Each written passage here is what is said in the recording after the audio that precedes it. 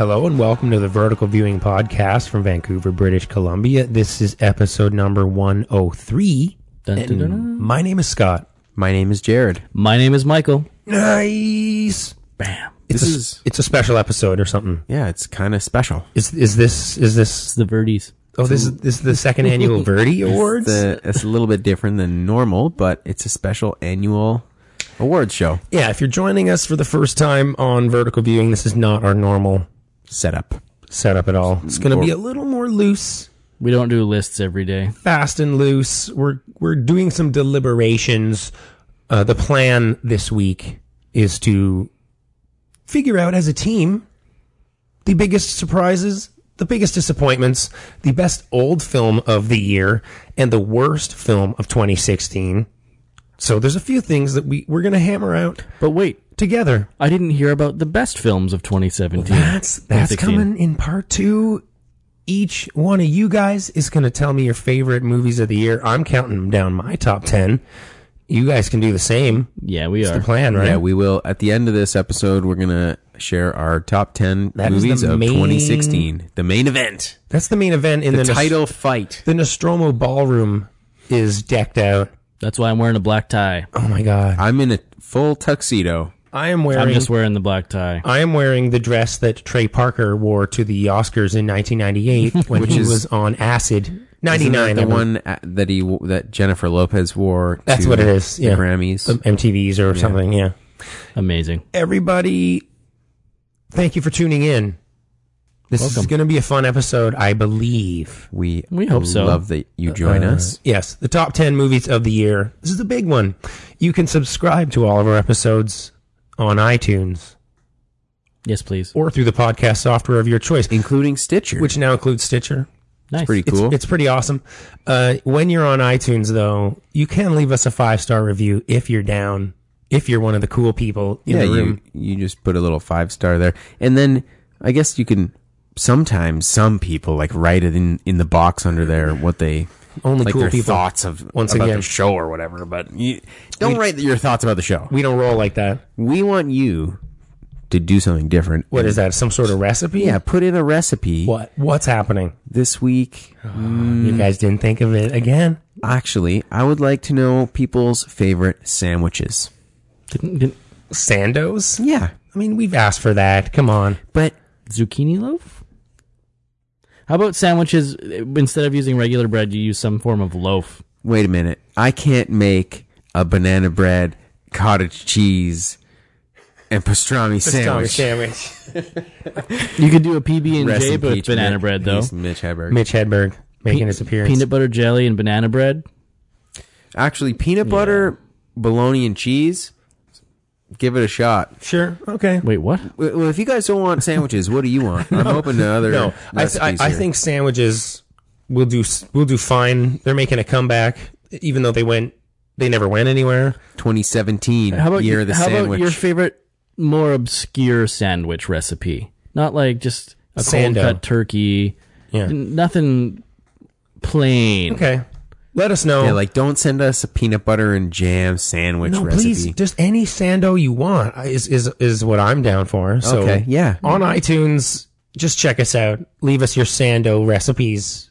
You can also visit our website, which is verticalviewing.com. We have that domain on lockdown. It cost us a fortune. We had to Yeah, it's so expensive. bribe the right people. Oh and- man, but when you're on verticalviewing.com, that little donate button is totally shiny, totally awesome. You just click it. It is slightly mesmerizing. It says donate. and it It takes you to PayPal. yeah, Dogecoin coming soon. but it helps Bitcoin coming soon. us because we do this for the love of things. You know, we're amateurs. Yeah. Casper does not. We could compete in the Olympics. Nobody pays us to do this. We pay to do this. Purely donation, so anything that you can do to help us offset the cost of seeing movies, putting on the show, slicing off that internet pie, jamming it in your ear. Then we even do the cleanup job, you It's know? gluten free. It's hypoallergenic. No animals were harmed. Vegan friendly. You know? You know. We're not reviewing A Dog's Purpose, so don't worry. No one should go see that movie of animal abuse. We're really philanthropic. We do Philanthropic. Philharmonic. There it is. That's what I was looking for. Vertical Viewing, we're just a bunch of really good dudes, you know? And if you want to donate, that's cool. We would appreciate it. If you don't want to go to still- verticalviewing.com, then that's fine. We're still thanks for going to do listening. this. We are going to continue to do this regardless. Still be free episodes. You can send your thoughts and recommendations to our email address, which is verticalviewing At gmail.com. at gmail.com. We're on Twitter at Vertical Viewing. We're on Instagram at Vertical Viewing. I am on Letterboxd. If you want, you guys got to get into it. It's really peace. It's a really great way to, you put movies on your wish list and then you can kind of see them as you go. Mark log rewatches of stuff or first time watches. You can kind of say, when did I see this? Letterboxd will give you all that info. Because you can't always put a movie on your shelf, you might forget when you saw that. And it's like a little diary of all your little What happened to movie the watches. third E? They don't do vowels, except they do. So yeah, it's Letterboxd. They broke their own rules. But if you search Scott Wilson on Letterboxd, 2 L's, you'll find me on there. Or SKOTTE. Keep it real.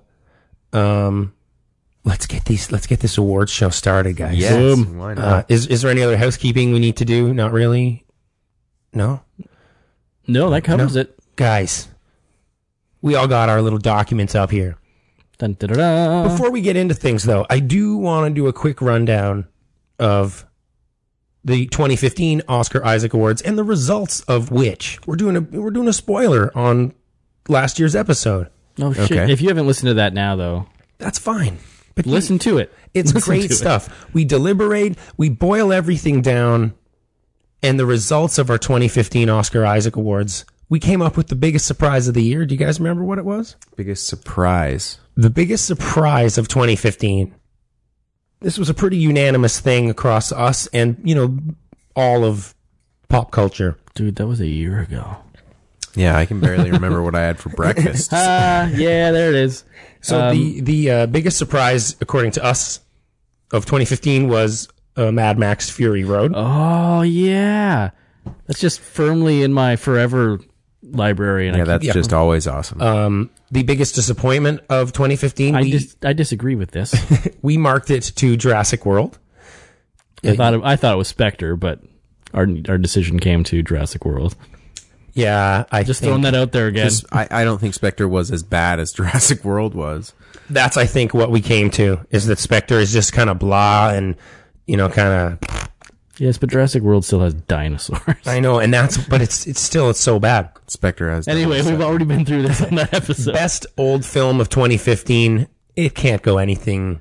It can't, no one else can get this award other than Buckaroo Banzai Across the Eighth Dimension. That's almost like the best old movie every year. Sorry, The Adventures of Buckaroo Banzai Across the Eighth Dimension.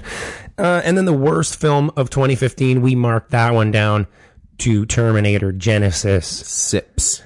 Oh, I forgot about the Genesis. We chose that one over Fantastic Four, which I thought was a bit controversial, but we really wanted to make a point about how They're both dog so awful. shit embarrassing Genesis is. Fantastic Four has yet to be good.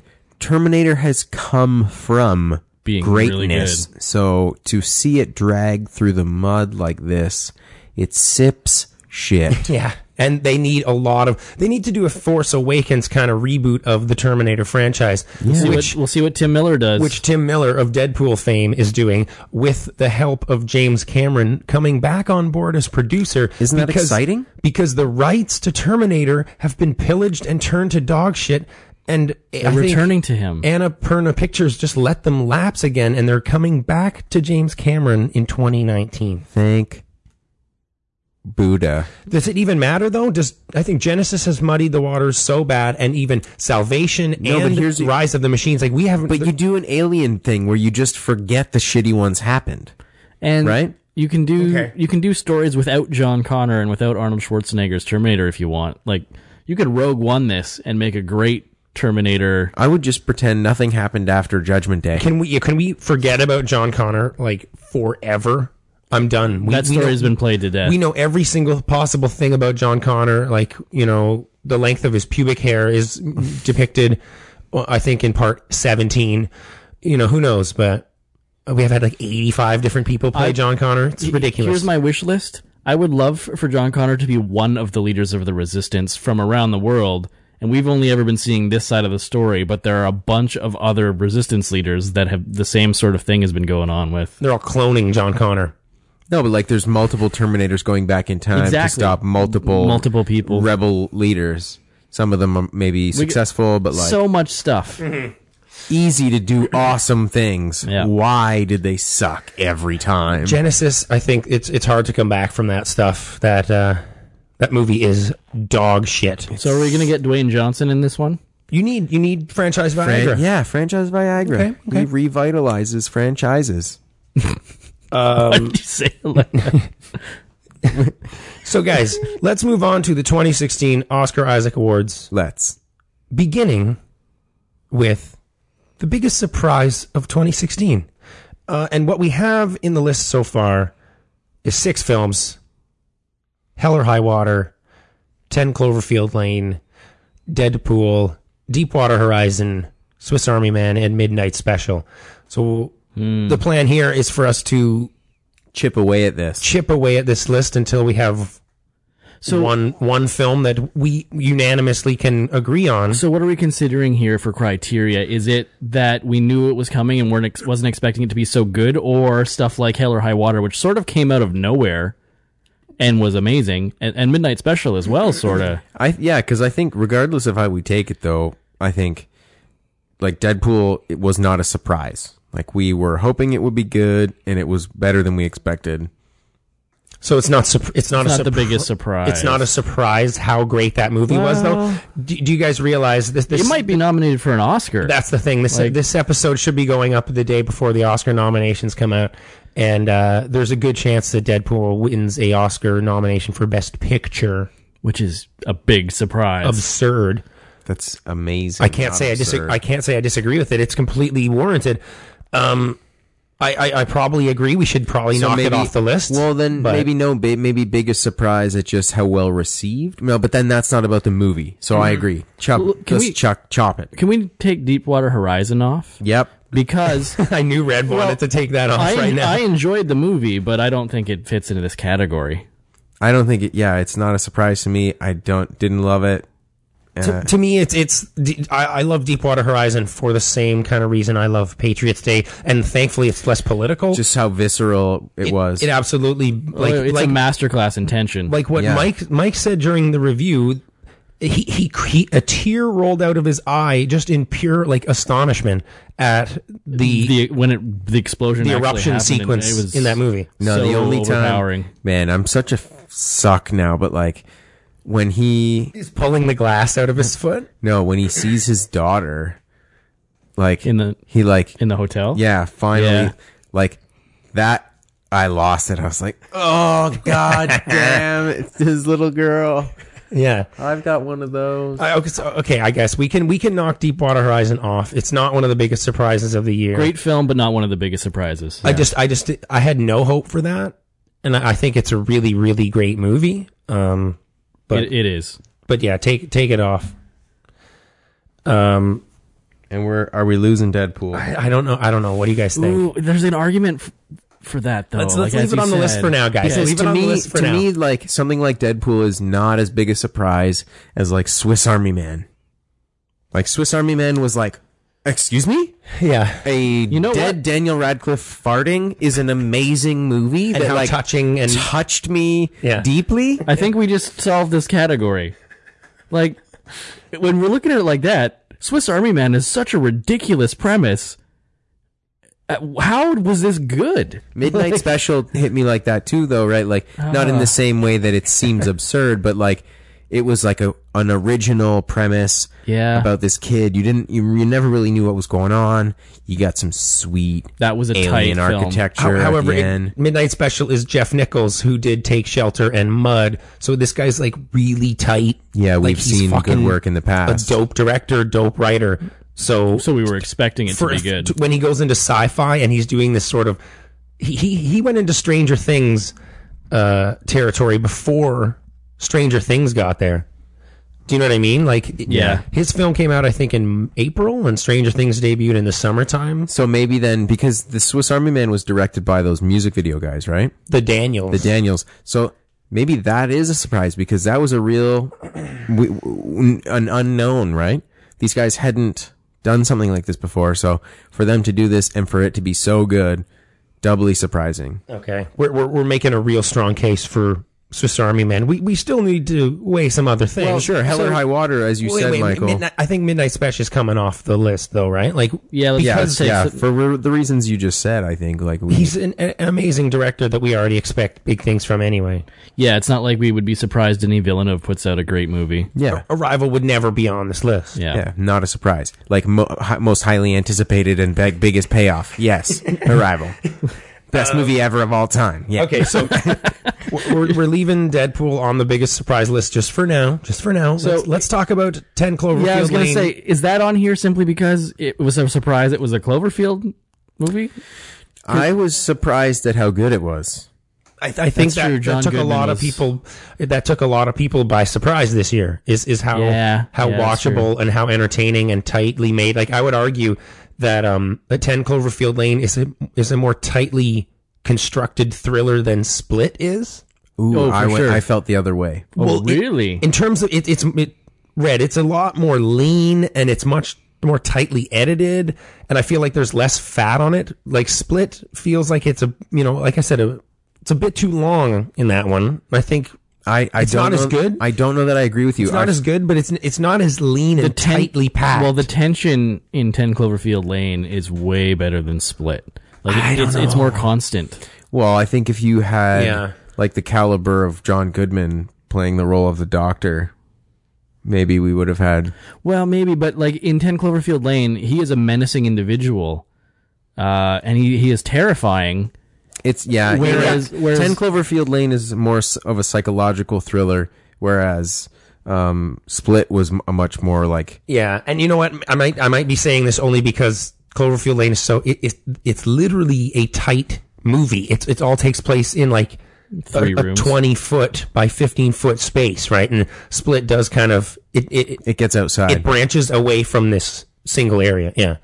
But anyway, I think it doesn't stay on, right? Like, I was excited 10? for it. Yeah. Yeah. I was like, I got to say, Swiss Army Man to me is a bigger surprise than Cloverfield Lane. Yeah, same with Deadpool. Okay, so wait a minute. To stay on Cloverfield, even with the ending of Cloverfield, it's funny we're talking about this so like close to Split, but the two films together, and it's still working, and the giant, amazing sci-fi payoff at the end of. Oh yeah, man! Of 10 Cloverfield Lane, like that really redeems the movie in a lot of ways, and is pretty shocking, I guess. But I wouldn't say redeems the movie. I'd say like enhances. Okay, yeah, sorry, not redeemed. Because I would have been fine if she got out and that was it. Like, that would have still been a really well done, and it's left thriller. alone. Yeah, but adding that extra bit on the end, it was great. Okay, it's coming off though, right? Yeah. I think Hell or High Water, I don't know if I would put on here because it's a solid, like, it was a surprise in the fact that I didn't even know this was a thing until it came out, but it's got a solid cast. Yeah. Like Jeff Bridges, Chris Pine, and then my bro, Ben Foster. He doesn't know that yet, but buddy. Like, I would expect nothing but a great performance from all of them. Yeah, okay. I kind of agree. Like, this was only a surprise in just how it's like how great it is for such a simple premise and such a seemingly well-worn story. Like, it's bank robbers, and brothers, at arms and stuff. And but it's not. When you really think about it, like, is it a surprise that a movie about like Robin Hood style bank robbers in Texas is an entertaining movie when it has these great actors in it? Yeah. Not really, right? Yeah, and Jeff Bridges is just amazing. Just killing it. Like, why were we surprised? It can't stay on this list. No. So it's down to Deadpool. Tell me why Deadpool is more surprising than Swiss Army Man, and if you can't, then we have our winner. Deadpool is more surprising than Swiss Army Man because it had massive box office appeal despite being an R-rated comic book movie. It had 4-quadrant appeal, right? Like it's this thing like older women like this movie, and like you look in every demographic and you kind of can find Deadpool fans, I think. Like, does this movie not reference things like Reddit and like self-references Ryan Reynolds as an actor while the person making the reference is Ryan Reynolds? So here's those are great points. I'm going to throw some more stuff in for Deadpool. Ryan Reynolds has done superhero stuff before. Poorly or mediocre at best. Again, with the R rating, this could have been very, very bad. Like the fourth wall breaking could have just turned out terrible. It had so much trouble getting made. The leaked footage being the thing that greenlit it because the studios didn't have any faith in it, sort of was working against it all. And then finally it released after an absolutely brilliant marketing campaign and just destroyed everything. Like, it was way better than I knew it was probably going to be entertaining, but I did not expect it to be so good. So that's why I think it's a big surprise. It's a pretty spectacular movie. Like, but just outside of what Tim said way back when we reviewed Age of Ultron, he loves Iron Man 1 the most because it doesn't feel like a comic book movie. And that's where you need to march in that territory to make, I think, a comic book movie successful. Please everybody, but don't make it feel like a comic book movie while still pleasing the diehard comic book movie fans.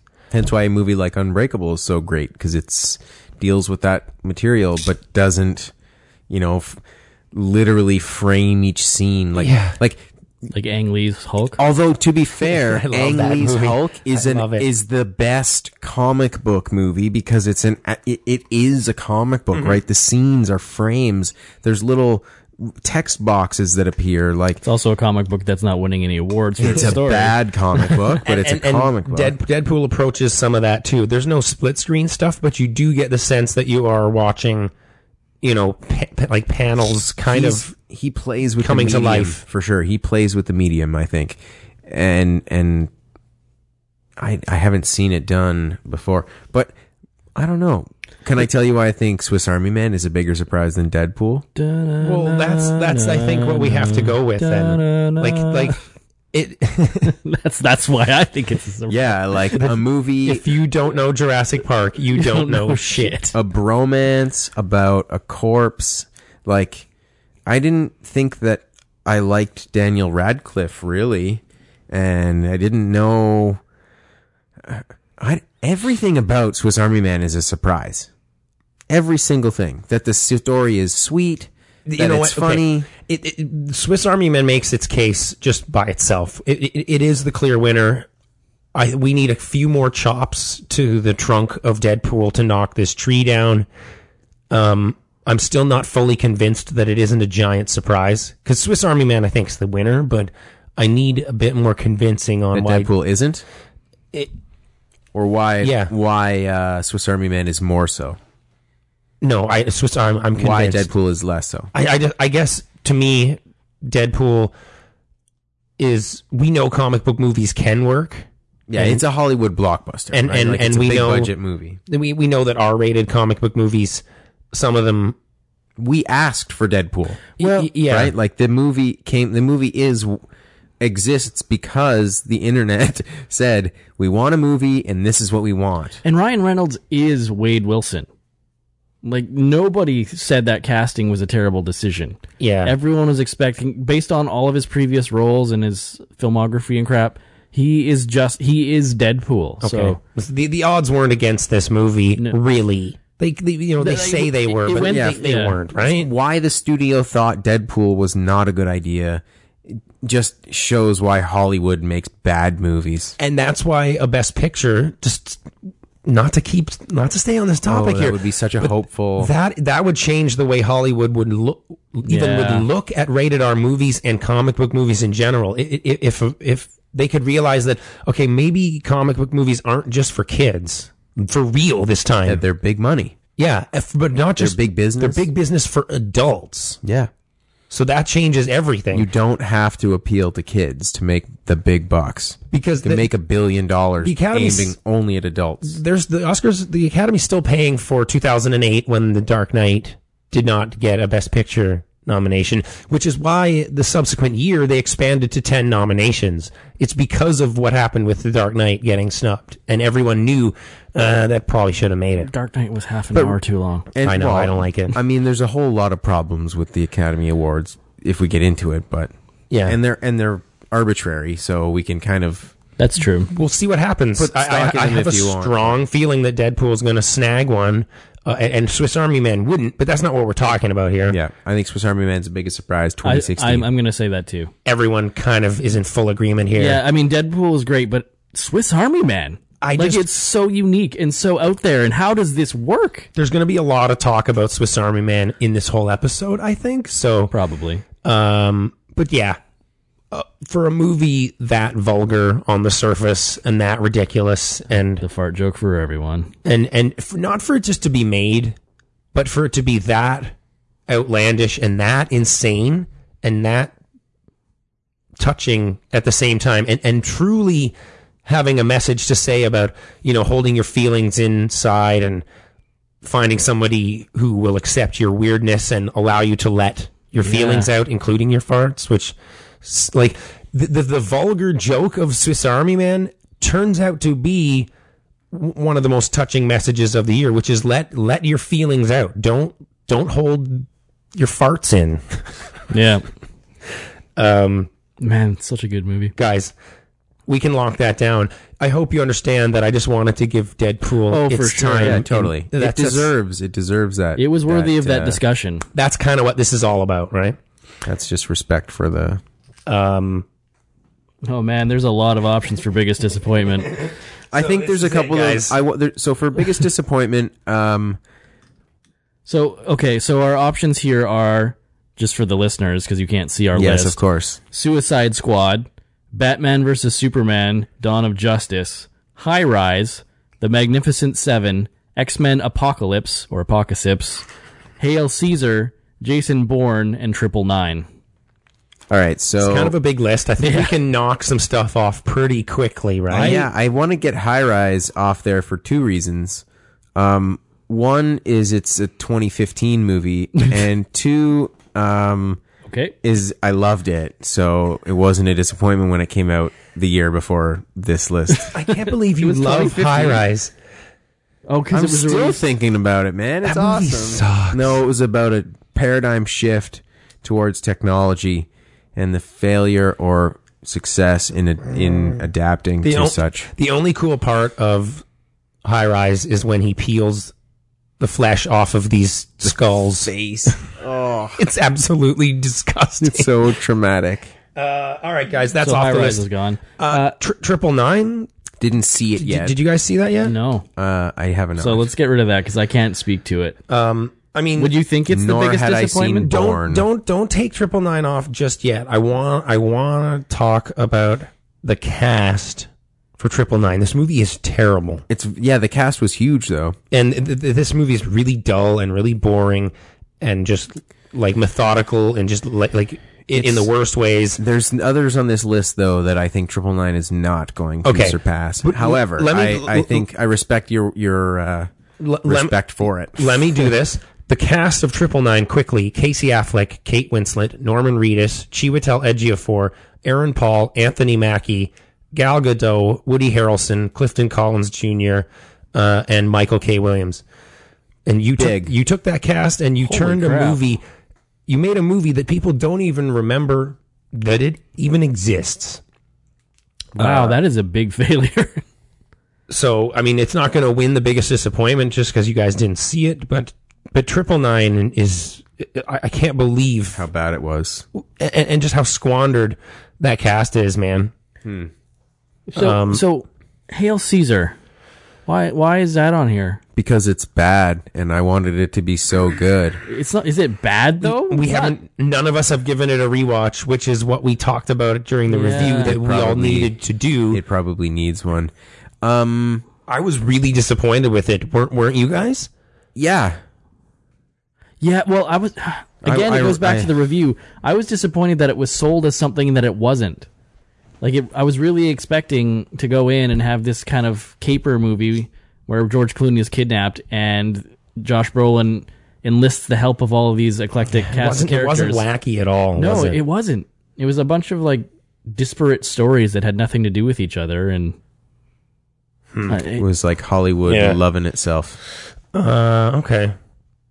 Well, okay, let's keep that on there for now. For now, X-Men Apocalypse. This thing is Apocalypse is supposed to be one of the most terrifying and powerful of X-Men's adversaries. And as you hilariously pointed out, Scott, I believe in this film we see that his superpower is designing sweet costumes. Yeah, he just will give you an awesome cape. Let me just change the collar up a little bit. Also, to knock this up a bit, Apocalypse is played by Oscar Isaac, who is the namesake for the Oscar Isaacs Awards. Oh, yeah. And he was the most disappointing part of the entire movie. Yeah, he was really bad in it. Yep. He was Ivan Ooze from the Power Rangers. The old Power Rangers movie. So, okay, Apocalypse is really bad, but it's to the point where all the X-Men movies are bad. I know, but I don't remember anything about Apocalypse at all. Well, but were you really disappointed, though? Like, did you expect that this was going to be good? I don't even know. Based on the trailers I saw, no, I was not expecting much of this. I did not expect it to be good. Michael Fassbender sending that locket through the dude's heads and shit. Pretty Fassbender's good in everything, though. Okay. Even 300. Okay, that's staying on the list for now, right? Yeah. So can we, I want to jump to the other end of things and offer my biggest disappointment, my case for the biggest one remaining on the list here. What do you think? Or should we continue to knock them off? You think Suicide Squad is the biggest disappointment of 2016? You know that really, I do. Really? Yeah. I would argue that it's Beavis. You thought that Batman versus Superman was going to be good. I was really looking forward to seeing that. Think about how much hype and how much stock was put into that by Warner Brothers and the directors. Like, this was going to be it. Like, this was the superhero movie everybody has been waiting for, even the people who love Avengers movies, right? Like, this is the two most iconic characters, maybe in pop culture, perhaps, squaring off. Yeah. Squaring off for the first time ever on screen. I hear you, but here's what we get. Here's why I disagree. Okay. One, I wanted it to be good, but I knew that it wasn't likely that it would be good. And two, I don't think it's actually as bad as everyone makes it out to be. So I'm not quite. I gave it a 3.5. As disappointed. I think it's incoherent, man. It's as a movie, it just is not. It's not a good. It's not constructed well. Suicide Squad is a worse movie.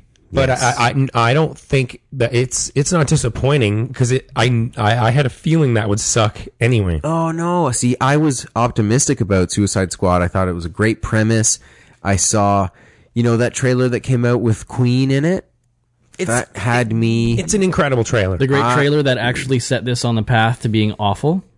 It's ironic. That was the downfall. The fact that you clicked like on that trailer ruined the movie. You ruined the movie. Well done. See, I don't click like. I feel your thoughts on Suicide Squad accurately reflect mine on Batman versus Superman. He clicks dislike on the Ghostbusters trailer, but you just don't click like. I make sexist comments on the Ghostbusters trailer. So you guys feel the same way, just about the opposite movies. Yeah. Okay, so help us, Scott. Let's come back to both of those. Okay, we need to whittle this list down. Magnificent Seven sucks. It's really shitty, man. And it's disappointing because they sullied why did they have to make that movie? Similar case to 999. You have an absolutely stacked up cast that should not have gone to waste.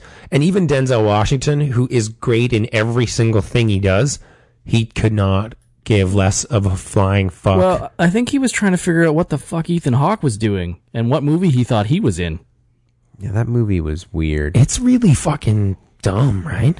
Like, why did this get made? If we had a category for why, most baffling Actually, I want to hear something. that. There's another great podcast our listeners may not have heard of called How Did This Get Made? Yeah. It's another movie podcast where they talk about bad movies. I would like to hear them do an episode on Magnificent Seven. What an unnecessary film. Nowhere near the biggest disappointment of the year because nobody cared. It's like saying Ben-Hur is the biggest disappointment of the year. Yeah, no, let's get rid of Magnificent Seven. It was bad, but and it was disappointing, but not as much as... Yeah, it's gone. Yeah. Same with X-Men. Can we knock that off the list? And Apocalypse, we're done. We're kind of getting real tired of the X-Men, and it's old hat, and I Jennifer Lawrence is kind of over it, and Michael Fassbender. Like we're all just collecting paychecks, right? Yeah. How bad? I haven't seen Jason Bourne, so I can't comment. Jason Bourne's biggest sin is that it's just boring as hell. No, it's not. If it was more of the same, that'd be great. My vote in this category, we're at a standstill here because I think by far the biggest disappointing is Bourne. Is Bourne. Yeah, by far. Have you seen it yet? No, as I just said. It's not. I'm sorry. It's not good at all. Like everybody phones it in. The story doesn't make any sense. You have Matt Damon and Paul Greengrass coming back, which I know, Red, you're not a fan of the grass, or I mean, sometimes you like the grass, but Paul Greengrass, he did the best Bourne films, right? I love Bourne. So if you're telling me that this is a bad Bourne movie, then I could be convinced that it's one of the biggest disappointments, but not bigger. It's not going to beat BVS. I don't think. Suicide. It's basically this year's Spectre.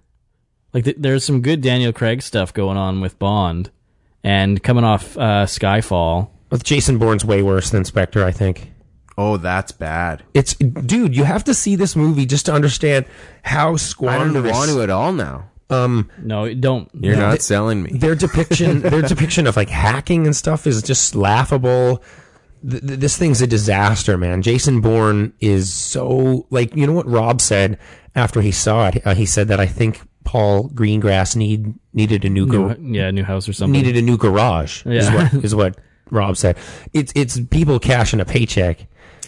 So I still think Suicide Squad, because this is what was exciting me for a DC universe more closely resembling the Marvel universe, where we were going to get the more out there heroes with the more extreme abilities. We were going to get away from the gritty bullshit that Christopher Nolan did well, but no one else, everybody wants to copy. Before we continue those, we're knocking Jason Bourne. We'll take it off. And Hail Caesar off this list, right? Okay. I think I think we should take Caesar off because it does deserve a rewatch, and none of us have done that We're yet. not giving it a fair shake if we call it the biggest disappointment of the year. Agree. No. So now we're at a standstill. Ooh. Or at least, I mean, I'm on the side of Beavis just because of how monumental that task is. How it could have been. Maybe it's actually not a surprise. Or maybe it's not surprising that it's even the source material people don't like the Frank Miller shit that it's based on. Some people don't. Here's an argument for Suicide Squad being the biggest disappointment in the form of Batman versus Superman. No one was a big fan of Man of Steel, and this is Zack Snyder again. So were we expecting this to be amazing? Boom. Like, I was hoping it would be, but our expectations leading up to it, I think were a lot lower. You nailed it. It was a second go for someone who we had already seen makes bad Superman movies. Whereas David Ayer, directing Suicide Squad, there was hope that it would be a better movie. We had hope that he was going to fix what Snyder screwed up. What was going wrong, Okay. Let me ask you guys this question, because you might remember the moment that this happened to you at each point this year. So in 2016, back in, I guess, March of 2016, when news broke on the internet that Batman versus Superman's reviews were getting pretty rough and it's getting rough out in the water there. When you found out that the reviews for BVS were bad, how did you feel?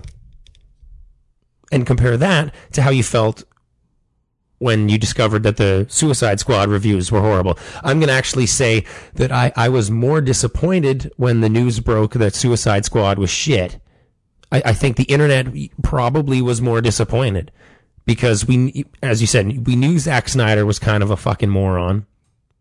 He can David Ayer, Superman just kind of sucks. And this is the. I'm a huge fan of Superman though. That's my hang up. The problem is it was way too late. Beavis came out in March and Suicide Squad was coming out in August, and it was way too late to reshoot the movie. The failure of Batman versus Superman perhaps affected how sloppy and cut up the Suicide Squad was. They felt, we gotta please fans, we gotta make this fun. Well, yeah, there's an interesting point there then.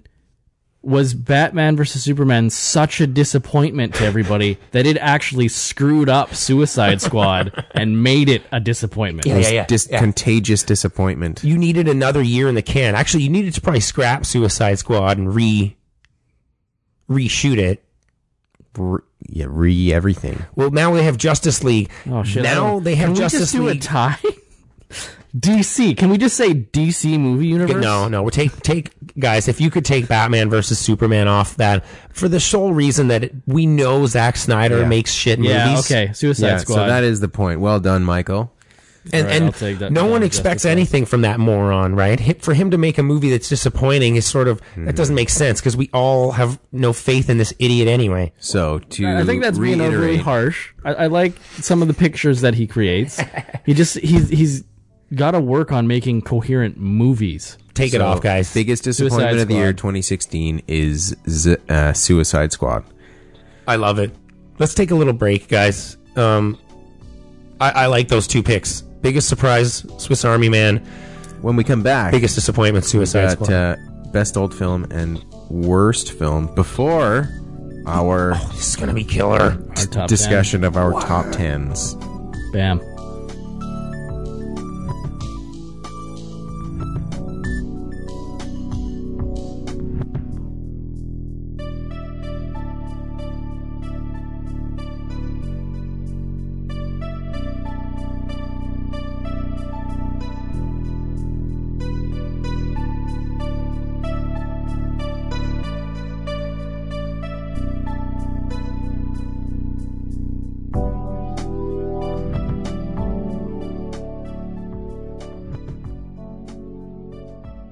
Do we get on with this? Let's do it.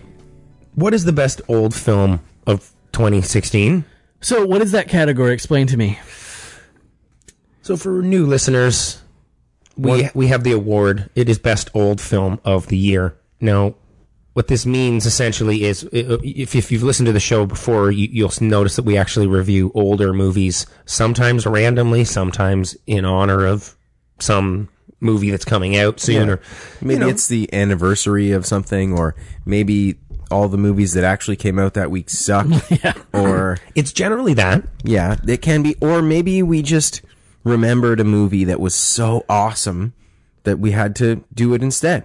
Yeah, we don't generally review bad movies as these throwbacks because we know that they're going to be pretty good usually, or at least they have some merit. We hope they're just ones that are sort of maybe you haven't heard of before. So these are all films that we reviewed at one point in 2016 on the show. You'll find a full length review of all of these movies. Mike, what are they? We have Enemy by Denis Villeneuve, Incendie by Denis Villeneuve, Uncle Buck by somebody. Who did that? I believe it's John Hughes. Okay. Time Crimes by some Spain. Spanish guy. Nacho Vigalondo, who has that colossal movie coming out with and that looks so good. Anne Hathaway dancing as a weird beast. And Hello Pontypool.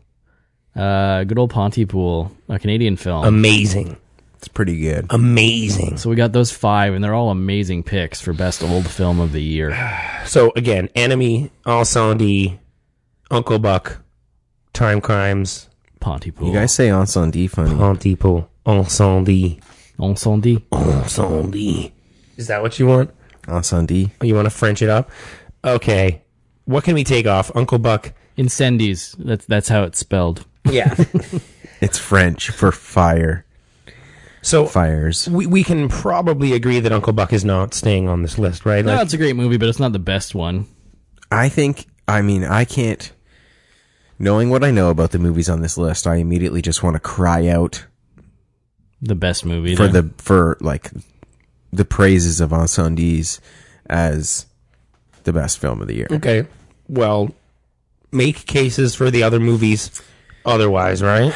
Enemy was great, but remember how when we were trying to figure it out, we found out that Mr. Villeneuve actually like explains the movie and kind of takes whose fault was that? That was mine. I'm sorry. But you kind of wanted to know though, right? And so as much as that was interesting, it kind of takes the wind out of the sails, you know? Yeah. It's still a great film, though. It is. Denis Villeneuve sort of takes the mystery out of it a little bit, and the sci-fi sort of puzzle ambiguity, and the sizzle is gone. The puzzle, the puzzle is gone. Let's take it away. You're right. Like him just flat out coming solving it for you. Yeah. It's like when someone's like, "Hey, do you want to hear a riddle?" And then they tell you the answer right after they tell you the riddle. I'm torn because I think Enemy is like had we been doing the podcast in 2014, Enemy would have been my number one. I think it was 2013. It came out in wide release in 2014. Okay. But yeah, like if we had been doing the podcast then, Enemy would be my number one movie. Yeah, I remember seeing this at the old International Village, right? It blew my socks off. And I'm a Canadian, Toronto-born dude, essentially. Yeah, this movie was so good. And it hits a particular vibe. Like it's a super personal movie because of... With its shots of the city and like immediately you recognize landmarks. Everywhere. Yeah. And Toronto's never looked the way that it does in that movie. Yellow. And smoggy looking and cloudy and like orange mist everywhere. It's like a Blade Runner kind of futuristic, just weird, washed out place. It looks unlike anything. Like Toronto doesn't look like it looks in Enemy. And for it to please me as someone who's from Toronto, for it to sort of depict the city that way and for it to still... Well, it does a good job of making it a more subconscious environment. Like, sure. The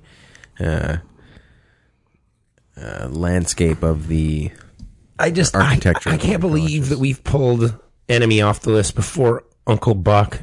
Well, I think it's sort of a given that Uncle Buck comes off. Well, then take it off. It's making me sad. Uncle Buck's gone. Time Crimes was... you guys had a real good time. It was on Time Crimes, didn't you? Fun mind bender. I loved how it adhered to strict time travel rules and didn't break its own rules like Looper did within 30 minutes. Yeah, at every point there's in the background there's another version of himself. Like it was just layers though. So like. I don't actually know that to me this is better. I mean, Incendies, it just, wow. I've never been hit by a movie like that. Like, there's a moment in that film. The gasp sequence, right? Like, I've never felt like that in a movie before. Never. Yeah, I don't think I have either. I had that moment with her in the film. Like, her realization came with my understanding at the same time. And it was like, her gasp was, it was shared, She was gasping for both of us. Yeah, and so one of the protagonists in Incendies is essentially realizing the truth about... Oh, don't spoil anything. I'm not going to, but the truth about her family lineage and who she's connected to and some of the extremely dark things that her family has done and that she is now related to by blood and stuff. It's so many dark and insane things happen in this gasp where she realizes it. And then we cut to this montage where we get narration explaining who this character has been this whole time. This member of her family. It's crazy. I think this has to be it. Also, I'm sad that Mike hasn't seen this. To see it. Like, I don't know many movies that could ever really hope to stand up against this. Well, if it beats out, like, to me, Enemy was better than the other options on there. So if it beats out Enemy, then I'm on board, even though I haven't seen it. Pontypool was great, but it is great. I love Pontypool. I think it's a fantastic film. I think the premise is brilliant. It's original. I think it's really well shot. I think the one-room drama is so incredible, but it doesn't hold a candle to the emotional drama. If we didn't review Ensemble this year, it would easily be Pontypool. I think Pontypool is a fucking masterpiece. I really do. So good. Every time I think about Pontypool, it makes my heart just smile and grow warm, and then I start babbling like a damn fool. But then you go and watch The Stinger, and then I speak French, and then I'm okay. you go, isn't that The Stinger or something? The Stinger makes absolutely no sense. It's like a Sin City situation. That's why the movie is so baffling and amazing to me. It feels like it's part of some other universe or something. It's crazy, man. It doesn't. It doesn't hold a candle to Ensemble, but it's not quite as heavy, right? Like, it doesn't tackle the same I do like the gravity of material. The fact that we're arguing over two Canadian films right now is kind of nice. Yeah, that's pretty cool. Should I point that out? Let's get on with it, though. The answer is Ensemble. I really feel bad cutting Pontypool because... It's a really great movie, and I think everyone should see it. No, but I want to hug and kiss and marry Pontypool, though. Okay. No, I really do. Like, I want to give it a big hug. I still don't really understand what the message is, and that's part of why I love it. I want to revisit this movie a bunch more times. Like, is Pontypool trying to tell me that the media... Like, this sort of verbal diarrhea that the media spits out is turning us all into zombies or something? Is that what is going on? I don't know. I just think that it's got a brilliant twist that it totally overcomes the zombie genre. Like, it's probably my favorite zombie movie. Yeah, I think of all time. For sure. Might be up there for me as well. But Ensemble is the answer. Yes. Best old film of the year, everybody. Sounds like one of the best films ever. The next one, Ensemble, it is one of the best Canadian films ever made. Easily. Yeah, easily. And even take Canadian out of that, and it's still true. The next category is a big one. Yeah, there's a lot of movies on the biggest. This is like Best Picture. You got to have like 10 nominations, right? Worst film of the year. Yes. Oh, there's some doozies on Red, here. what's on here? We've got Independence Day: Resurgence. Big candidate. That was poop from a butt. That movie's dog shit. We've got Gods of Egypt. Hey, can we take that off? Okay, I'll wait for you to get through the list. We've got Knight of Cups. Ugh. We've got X-Men Apocalypse. Apocalypse. We've got Warcraft. We've got Zoolander 2. Oh, I forgot that came out last year. We've got Inferno, Suicide Squad, and Office Christmas Party. I want to remove Gods of Egypt because I actually like it. We all kind of had fun with it. Yeah, we kind of... It's so... Alex Proyas is kind of the man. The thing is, though, it might actually be one of the worst films of the year. Like, you know, like if we're really getting down to it. Yeah, but so and there's another one that I want to take off though. Like, I think maybe before you take off Gods of Egypt, even Zoolander 2, for example. There's a scene that we have watched a couple of times here that we've all laughed very hard at. You know, so to keep it on worst film of the year might be a little Narnar Bobo. Sounds dope. Sounds fresh. I hate it. I love it. Yeah, man. He's even doing the voices. Check out this tattoo. I got it when my grandpa died. I hate it. I hate it. Yeah, it's got a couple of good scenes in it. So, worst film of the year, take off Zoolander 2 and Gods of Egypt. Okay, I'm down with that. Yeah, let's get rid of those. Gods of Egypt. Man, that it's so bad, but it's a good bad. Yeah, that's exactly right. Like the whole time you're watching it, you can laugh because you're just like, why are they all white if it's Egypt? Why are they all speaking English if it's Egypt? Why is it not actually Egypt and it's floating in space? What's going on with that ship? Yeah, why are they metal? What's going on? In a way, how did he get his eyes to come out like that? I don't know. In a way, Gods of Egypt is the shittiest movie that was on that list, man. Like, I really think so. They didn't even try. I think there's 2 movies on here that are worse. Gods of Egypt didn't even try. They kind of did, though. They had cool special effects with the giant snake. They tried in their own way, man. Like, yeah. They had a specific vision of what they wanted this film to be. The day was hot. Like the demon hands grabbing you from the depths of whatever. I'm not buying any of this, fellas. I'm looking at both of you, and I'm seeing the Alex Proyas fanboys staring back at me. And you guys are force feeding this shit. You guys are really. It's Dark City 2. You guys are force feeding this because you want the Proyas trilogy universe to be real. That theory is confirmed. Yeah, but. I could never vote for it as worst film of the year simply because if it's on, I'm going to watch it.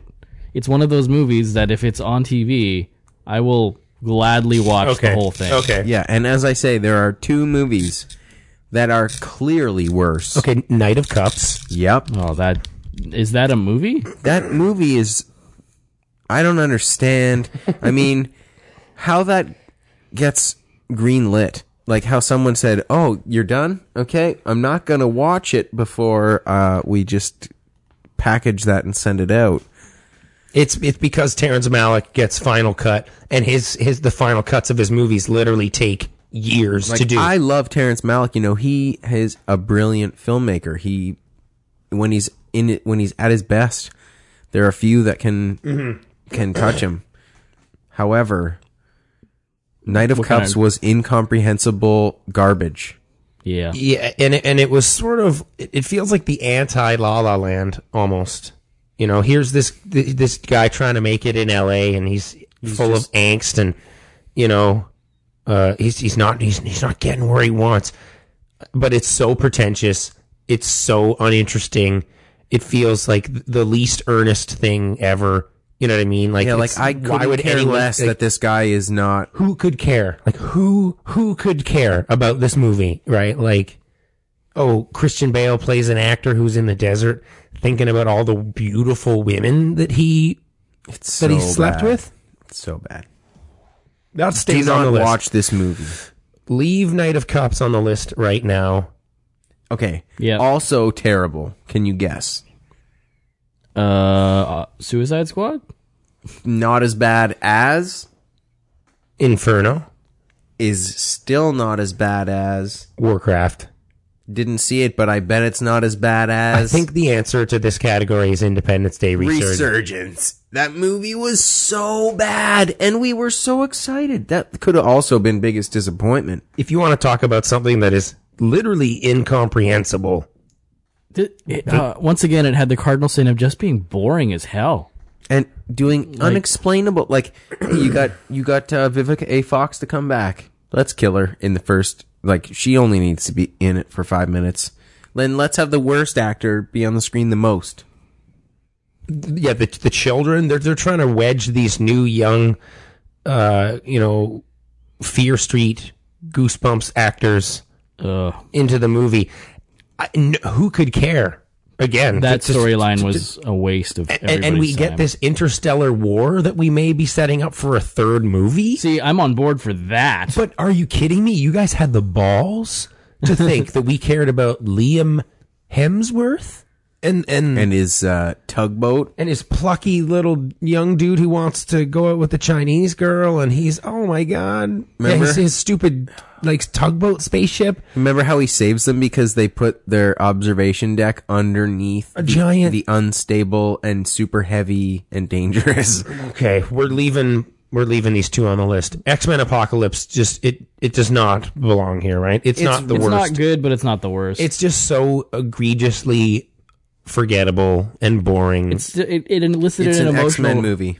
It elicited an emotional response in me when Phoenix finally showed up, just because Phoenix is my favorite character. So I was like, ooh, goosebumps, but that was it. And I did like the Quicksilver. the cool knives in Archangel's wings. And Quicksilver. The Quicksilver scene itself should get this off the list because that was pretty great. But they're redoing Days of Future Past. Like, Yeah, good lord, but this that's thing still is something brutal. that Resurgence and Knight of Cups don't have. Is they don't have one redeeming scene like that. Okay. Like there's a moment of brilliance. You know? Okay. So Warcraft was disappointing. Ambitious.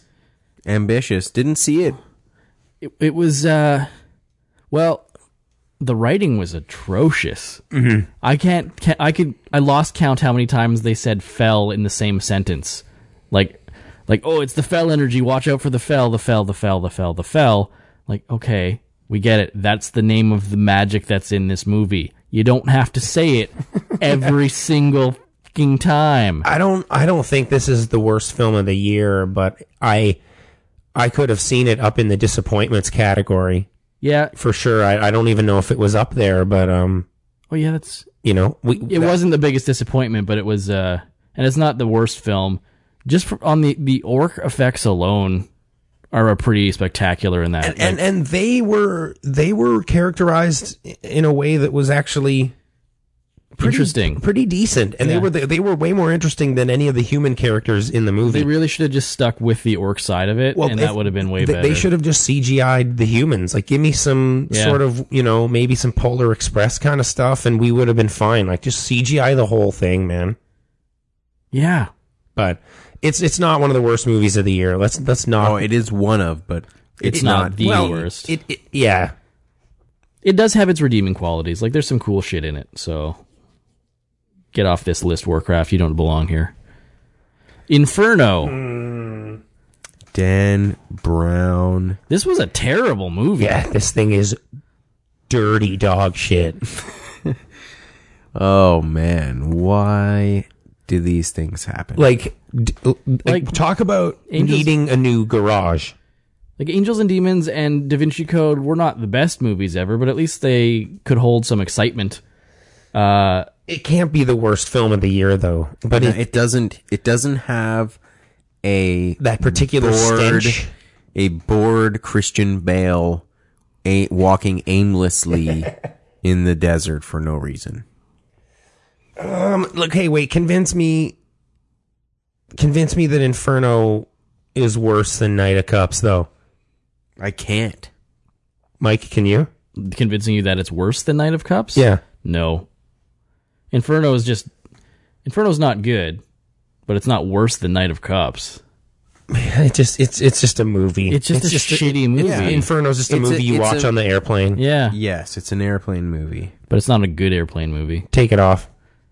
Cut that shit. Bye, Inferno. Is Suicide Squad one of the worst films of the year? One of. Why is Batman versus Superman not on this list? I don't know. We can't ask ourselves. We can't nominate. The list was already huge. It was too. True. It was too big to begin with. Is Suicide Squad worthy of being here? Really?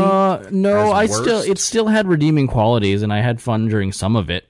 I wouldn't say it's the worst film of the year. It had Margot Robbie's ass. So. There was some comedy. Everybody loved that. Captain Boomerang had some good lines.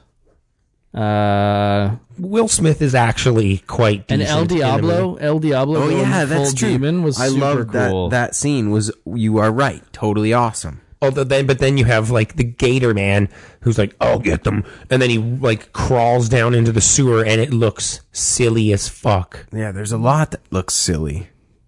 A lot. Yeah, this goes back and forth. Okay, leave it on there. And then the last film on here, Office Christmas Party. I didn't see this. we're taking this off. It's shit. These movies come out all the time, though. Like, they're not. I mean, shitty comedies that nobody. It's really poor though. Like it's really bad. And it squanders a great cast, but it is trying so hard to be this raunchy. It's like a National Lampoon shit. It sucks. It's one of the few roles I've seen T.J. Miller in and didn't find him that funny. Yeah.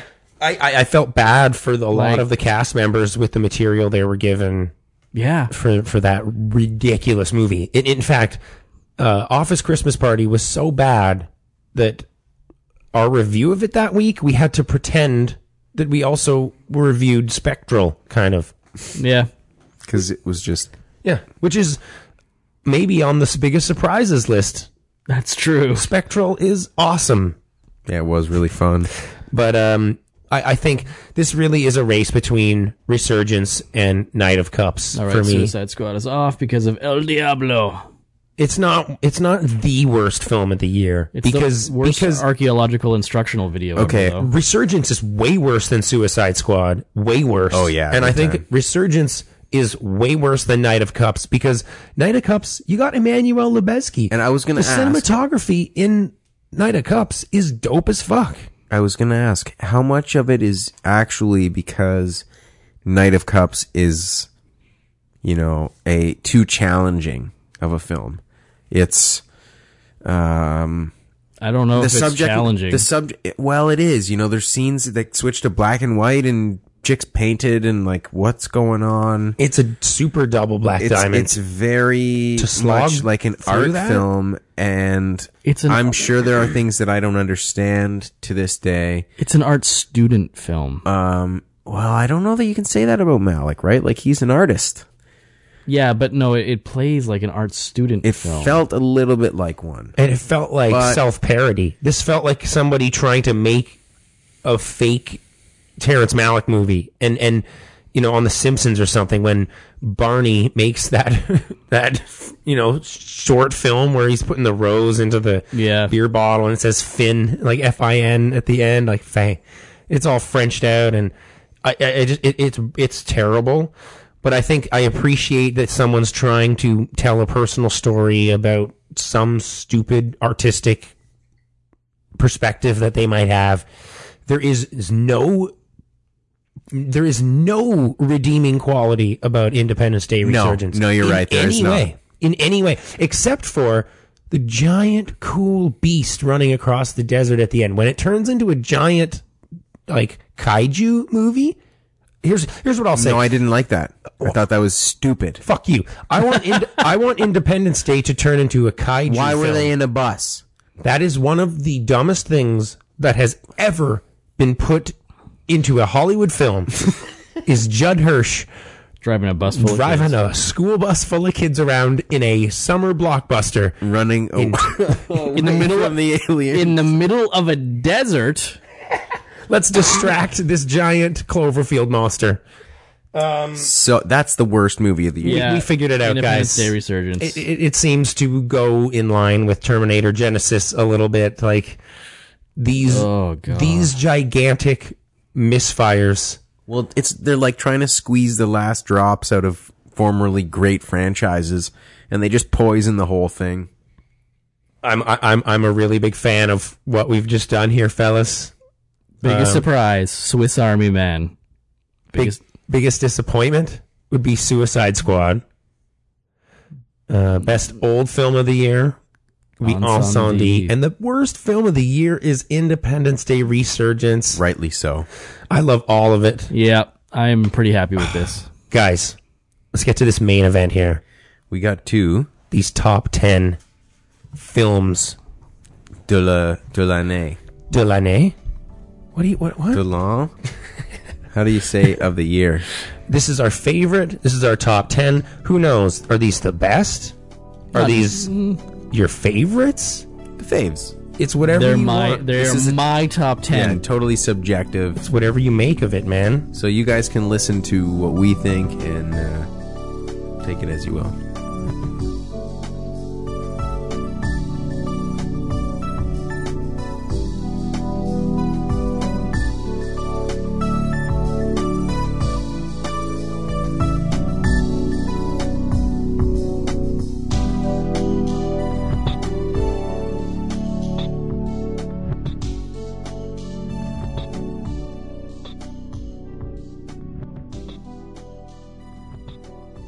It's getting late. You okay over Let's there? get the show on the road. Show on the road. The main event is here, everybody. The Da-da-da. main event. We're going to go around the room, okay? We're just going to do a circular, maybe we'll go clockwise here. Round robin style. We're going to go round I call robin it. style. Red, lay it on us. This is the big moment we've all been waiting for. Counting down, what is your top? Like, let's lay it out. Your 10th spot, I said earlier, kind of a wild card. Yeah, 10th spot is a wild card. My whole list, I think, is going to be surprising because this year was weird. It wasn't a great year. Not a lot of good movies. No. So things that made the top 10 may surprise you. Number 10. And this is your chance to maybe put a wild card on, something that you just want to fit, just to sort of recognize in posterity. Number 10, in honor of the airport fight sequence, Captain America Civil War. Okay. Is this just your number 10 wild card, just so you can get it in there? That kind of is, Get it yeah. nice. Just because of Spider-Man and being awesome the first time they got it right. Boom. Okay. And this thing satisfied you as a comic book lover? Yeah, because Ultron was not so good. And There's a lot of apologies that needed to be made with. Yeah, things are heading in the right direction with this for me, so I was very happy. Civil with it. War's on your 10. Do you think critics were a bit too kind to that movie? I think they might have given They're it a very little bit generous. of, Very generous. Very I may be, generous. and I may be doing such. I'm guilty of such as well. I think you're maybe feeding into that, man. Yeah, I but, don't know if that's Ant-Man. a great movie. Ant-Man was there. I don't know. I liked Civil War. Everyone loves Civil War. It might show up later tonight. Who knows? We'll see. Who knows? Mike, what's your number 10? Well, this might not work actually because I was looking on IMDb and they have the release date as January 6th, even though it actually came out on the 25th in some cities, and that's Hidden Figures. Okay. So I don't know if this counts as 2016. I might have to replace it. No, this film got nominated for a bunch of Globes. So it counts officially? Yeah. Okay, cool. Hidden Figures. Just saw it You recently. just saw Hidden Figures. Yeah, man. Okay, so I heard this movie wasn't too good, but it's actually... I really liked good it. stuff. It was an interesting watch. I was in a theater full of women, and there was a lot of cheering at certain spots, and it was well deserved. Following the lives of these 3 black women that worked at NASA during the space race, And faked the moon landing. I love this movie. and how The trailer for this made me not want to see it. really, Yeah. it's incredible. It's one of the best feel-good movies I've seen in a very long time because it's following 3 real women and the lives and the struggles that they had to go through. The segregation is in the film, like during this time, but it doesn't necessarily take front and center, so it doesn't retread the same. Do they Ground. Disneyfy it? That's what I was. It really concerned feels they had. like a Hallmark. Yeah. Yeah, I guess I could see that a little, but it's such a good story, and the film itself is crafted so well because the climax is John Glenn's orbiting of the Earth. Cool. And he gets back okay, but even knowing that, I was holding my breath, and it was super tense. So the film itself is a well-constructed piece of cinema. Okay. That's what I was thinking to ask you. Like, aside from having a really positive message, about race and stuff, and it is actually a good movie. It as is well. actually a good movie. Good. And the whole cast is very good in it as well. It's, Nice. So yeah, You got Hidden what is Figures. Janelle Monáe and Taraji Henson and Yeah, is it Kevin Costner's in Viola there. Davis. Viola Davis. She's killing it, right? Fences. And Is it Viola Davis? I think it might. No, it's crap. But my number 10 is A Monster Calls, directed by J.A. Bayona. You were lucky enough to see this. You guys didn't get a chance, eh? Octavia Spencer. No, this has not been. Has it been widely released? It has. I wouldn't say widely, but there were a couple theaters locally that were showing it. It did expand outside of a very limited release. But yeah, it did expand into some theaters. Not a lot of people saw A Monster Calls.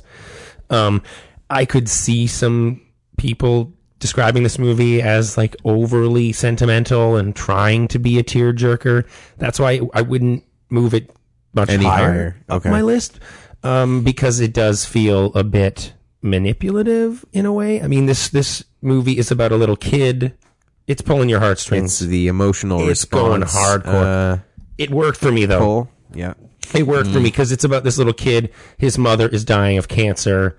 And he basically invents this dude in his mind. Treebeard essentially comes to help him deal with not just letting his mother go, but essentially the guilt that he feels for maybe wanting her to go early. Like he just wants the suffering to be over, and he feels guilty that he kind of wants his mother to die in a weird way, and that's why helping him process his feelings around his mother's death. But not just that, about wanting his mother to die. Yeah. Which is different that would be than a feeling around his mother's death. One of the feelings. Well, but not just a regular feeling of just, I feel so sad because a family member has died.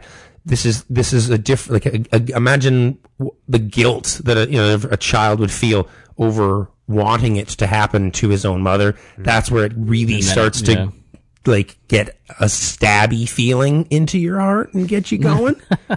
But yeah, number 10, A Monster Calls. You guys got to see it. It's really, really. I do want to. It's spectacular. Yeah. Number 9. What is your number 9? 10. Cloverfield Lane. That couldn't make your number 10? No. That's number 9. I'm confused. Number 9 is 10, Cloverfield Lane. Yeah, easy. I wanted this on my list really bad. It was on my list way earlier in the year.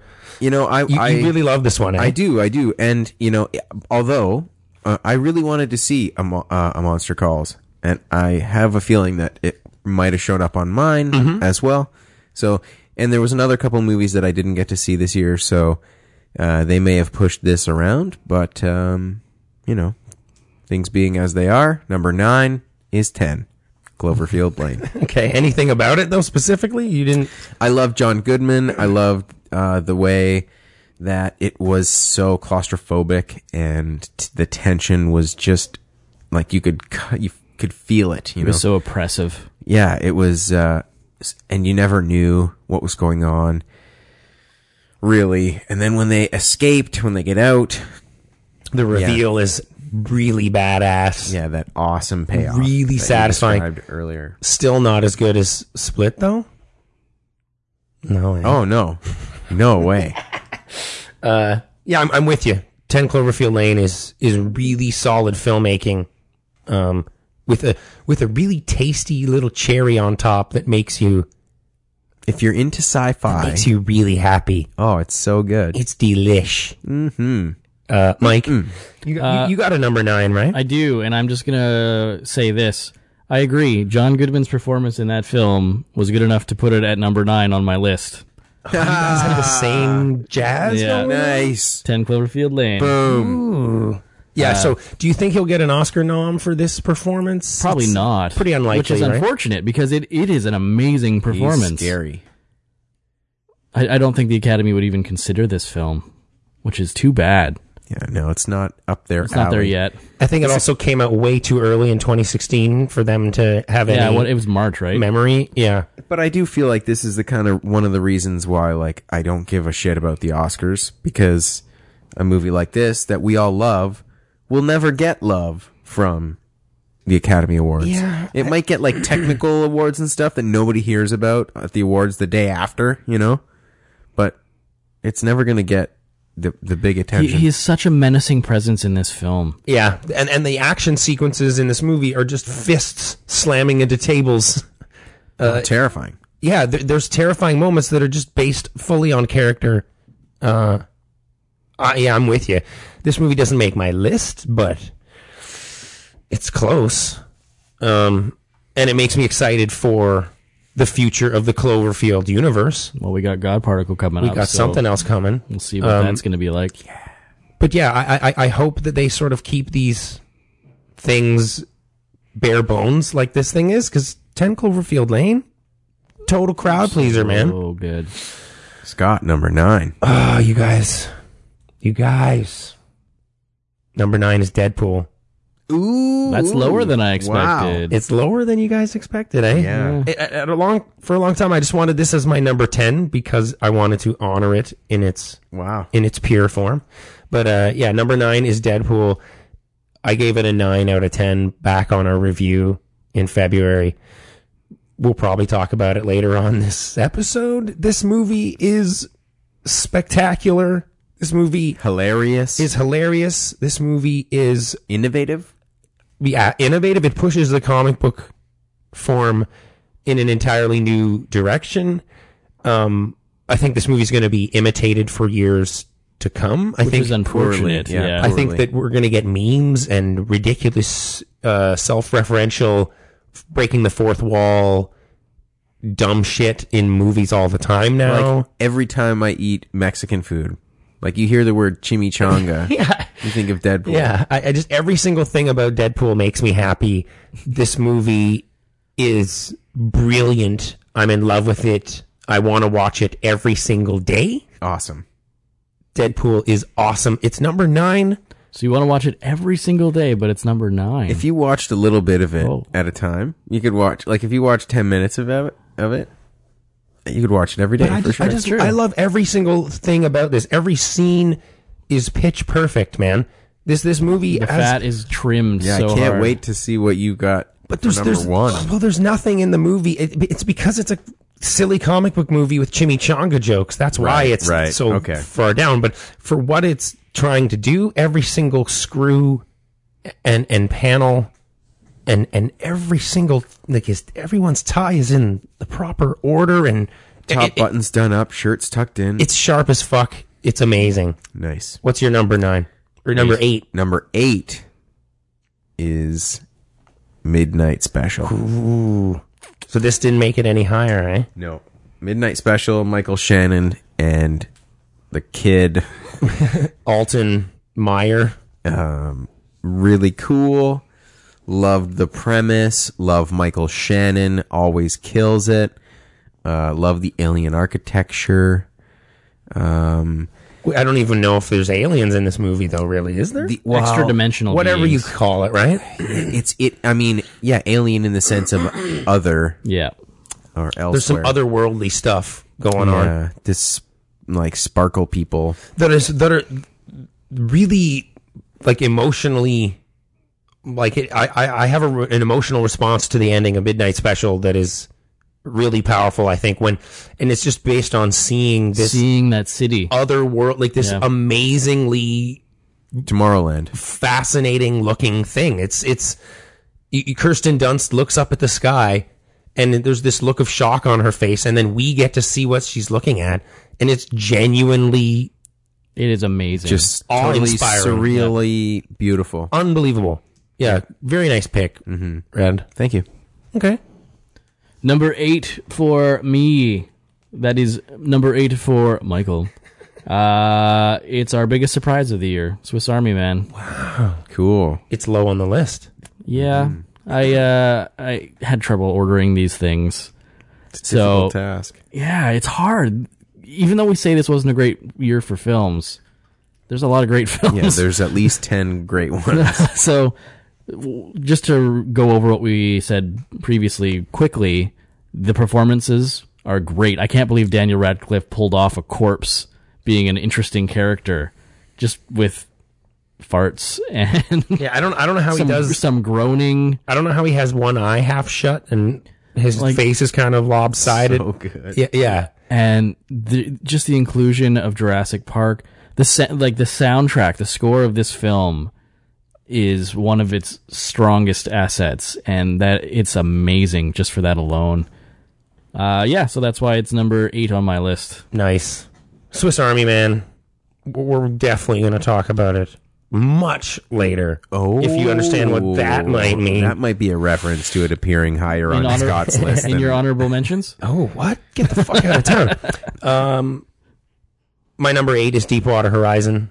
Oh, cool. The Berg the Peter Berg joint. Bergsploitation. Yeah. So this doesn't feel again as exploity as Patriots Day because it's a bit more personal, right? It's not as recent, and it's a little more. It's not a terrorist attack, and it's more about like the experience of those guys. Like it's really focused on being there and what they felt and saw. It's just essentially the story of the people on the oil rig when it exploded. Because when people think of the BP oil spill, they just think of the broken pipe, the damage of all, all that was caused of the leak. They never thought that, oh yeah, actually like 14 or 15 people died in a gigantic disaster. Yeah. And the way it depicts that disaster is shocking and epic. And I think especially of that, the woman who Mark Wahlberg ends up jumping off the, helipad with. Rodriguez? But when she's on the bridge and she like goes outside and looks, and she doesn't really understand what's been happening. She's been looking at alarms and lights flashing and power going out and not really know.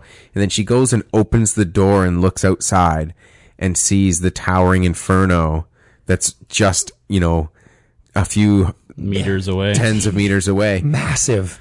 And just, she comes back inside and the shock and her struggling to sort of process what she's just seen is like, whoa. She's like, I'm probably going to die. It's so crazy. And what have we done? Right? There's a lot of guilt getting, and blame getting thrown around. And I also liked in that film how hard it showed that they were trying to clamp down the pipe. Like they were trying to stop a leak from getting, even though things were going to shit, they were still trying to make sure that didn't happen. Well, yeah. And when you think about the amount of pressure, like it's like geological pressure that was just blowing out of that pipe. All of that is the scale of it is insane. And when we follow that little tiny pipe all the way down to the bottom, like it just dawns on you, like, what the fuck are we doing?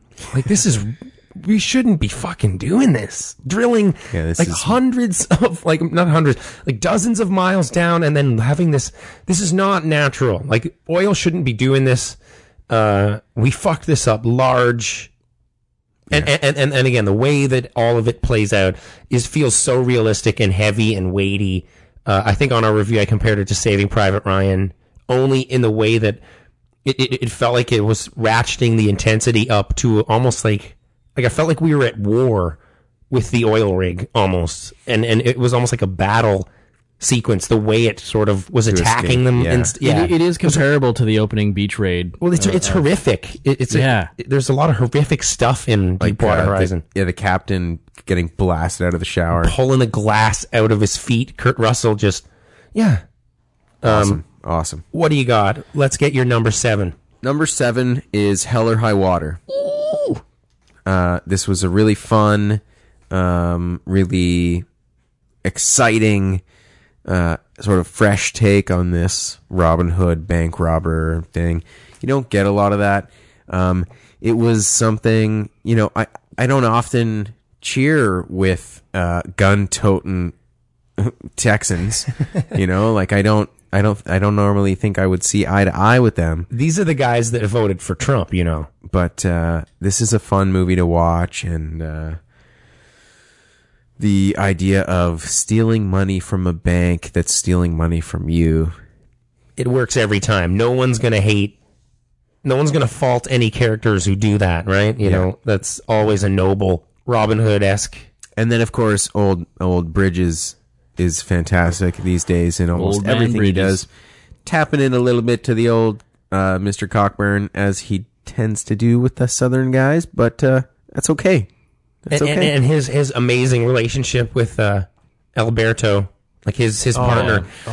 It's probably my favorite touching, partnership. I guess maybe like the chemistry between those two guys. It's my favorite relationship of the year. Like, that really works well. And how it works despite how racist it is pretty incredible. Yeah, they are really great guys that are really ruthless comedians, basically. Oh my God, Jeff Bridges just grilling his his partner for being, Apache or something. And he's just saying like, we knowing how you Indians love love the bottle and stuff like that. Like he's just ruthlessly racist to a point where it's endearing. It's and then incredible. His partner is, equally Throws it back. Yeah. and the payoff, not to spoil it, if you even call it payoff, like it's just a heartbreaking sort of... Oh, man, the emotional roller coaster that is Hell or High Water. Amazing. Great film. That's why it's at number 7 for Jared. That's too low. Get the fuck out of town. Mike. Well, there's going to be lots of overlap, obviously, in these lists. So number 7, Deadpool for me. A little higher than you had it at 9. Ryan Reynolds. What else can we say about this movie? It hits every note. He is Deadpool. Yeah. He does it well. From that opening sequence of ridiculous titles, it's like produced by some asshats, written by some goddamn heroes, starring like the most beautiful star God's in Hollywood. Gift to women. Yeah. When was the last time you guys rewatched this? I watch it quite often. I probably watched it a month ago, maybe. Cool. I got it on Blu-ray and it's on Netflix, so it depends. Apparently, the Netflix cut's slightly different though. Yeah, it's different than the unrated. It's softer. It's an any timer for me. Like I said before, it's and the way it succeeds with only having 2 action sequences, pretty amazing. So well done. Doesn't overdo it. Poking the fun at the studios, talking about not being able to afford the other X-Men. Hugh Jackman's face stapled to his under the mask when you realize that would have been the whole goddamn fight he had. That they're just. There's so many things that this film does right. The joke a minute pacing. It feels like it would get exhausting, but it never does. Like you guys like the airplane movies and Naked Gun movies? Yeah. You do? Okay. Because those get a bit exhausting to me because they're always, you never get a sense of like a real story happening. And Deadpool succeeds for me because there's genuinely a good love story between Vanessa and Wade Wilson. Like there's really good stuff happening there, and it commits to its jokes. Like the unicorn shows up quite a bit, and the IKEA thing they don't throw that away. That's a well designed bit of comedy. What were you gonna say, Ren? No, nothing. I'm agreeing with everything you guys are saying. This movie is fantastic. It is. We may hear about it yet again. Okay. Dun, dun, dun. My number 7 is Midnight Special. We talked about it. I get kind of emotional when I think about the ending and what it kind of means and everything that I said back on the review. Good sci-fi allows you to sort of view the world through a different lens and a different perspective, and you can kind of imagine the world around you actually fitting into this sci-fi universe without you ever realizing it. Sort of, like the Matrix. You can sit here and say, oh, I'm in the Matrix. Maybe it's real. You can't disprove it. And I kind of like that, the aspect of Midnight Special, the idea of this, maybe there are people out there literally living above us, observing. That's good sci-fi to me, is when you get those kinds of plausible moments. Not plausible, but you can kind of envision yourself living in this universe without ever realizing it. Midnight Special. You kind of don't think the movie's paying off well until you get to that finale sequence. It redeems itself, I think, with just that finale. It's so satisfying when you really get the mystery solved. I wish Adam Driver got taken along for the ride, though. Yeah. Can I come with you? But he still got to see, because the whole southeastern United States. There's a big bubble that everyone gets to check out the sweet architecture. Yeah, so it would be neat to think about the follow up. I don't want to sort of guess at it because there's no point to that. Yeah. Midnight Special, my number 7. Guys, what is your number 6 movie? Number 6 is Daddy's Doctor Strange. Ooh. Yep. That's about it. Yep. Cumberbatch. This movie I wanted so bad to put on my list because Doctor Strange is unreal. It's so good. No, like this movie I think is not even getting enough, It's such enough a breath cred. of fresh air in the Marvel universe. Yeah, It's it trippy brought as hell. hope back to me because there wasn't like I have Civil War on here, but there's a ton of these Marvel movies that do not land on any list of mine ever. So Doctor Strange was like, ooh, okay. You know, some of you guys know really how to do this very, very well.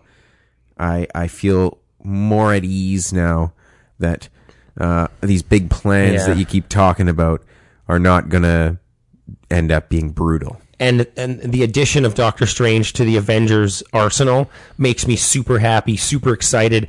Like, you know, okay, fine, we're doing Avengers 3. Knowing he's in Thor Ragnarok. And in Avengers 3. Like, Thor Ragnarok with Taika behind the... Oh, guys. Goodness gracious. I cannot wait for a trailer for that thing.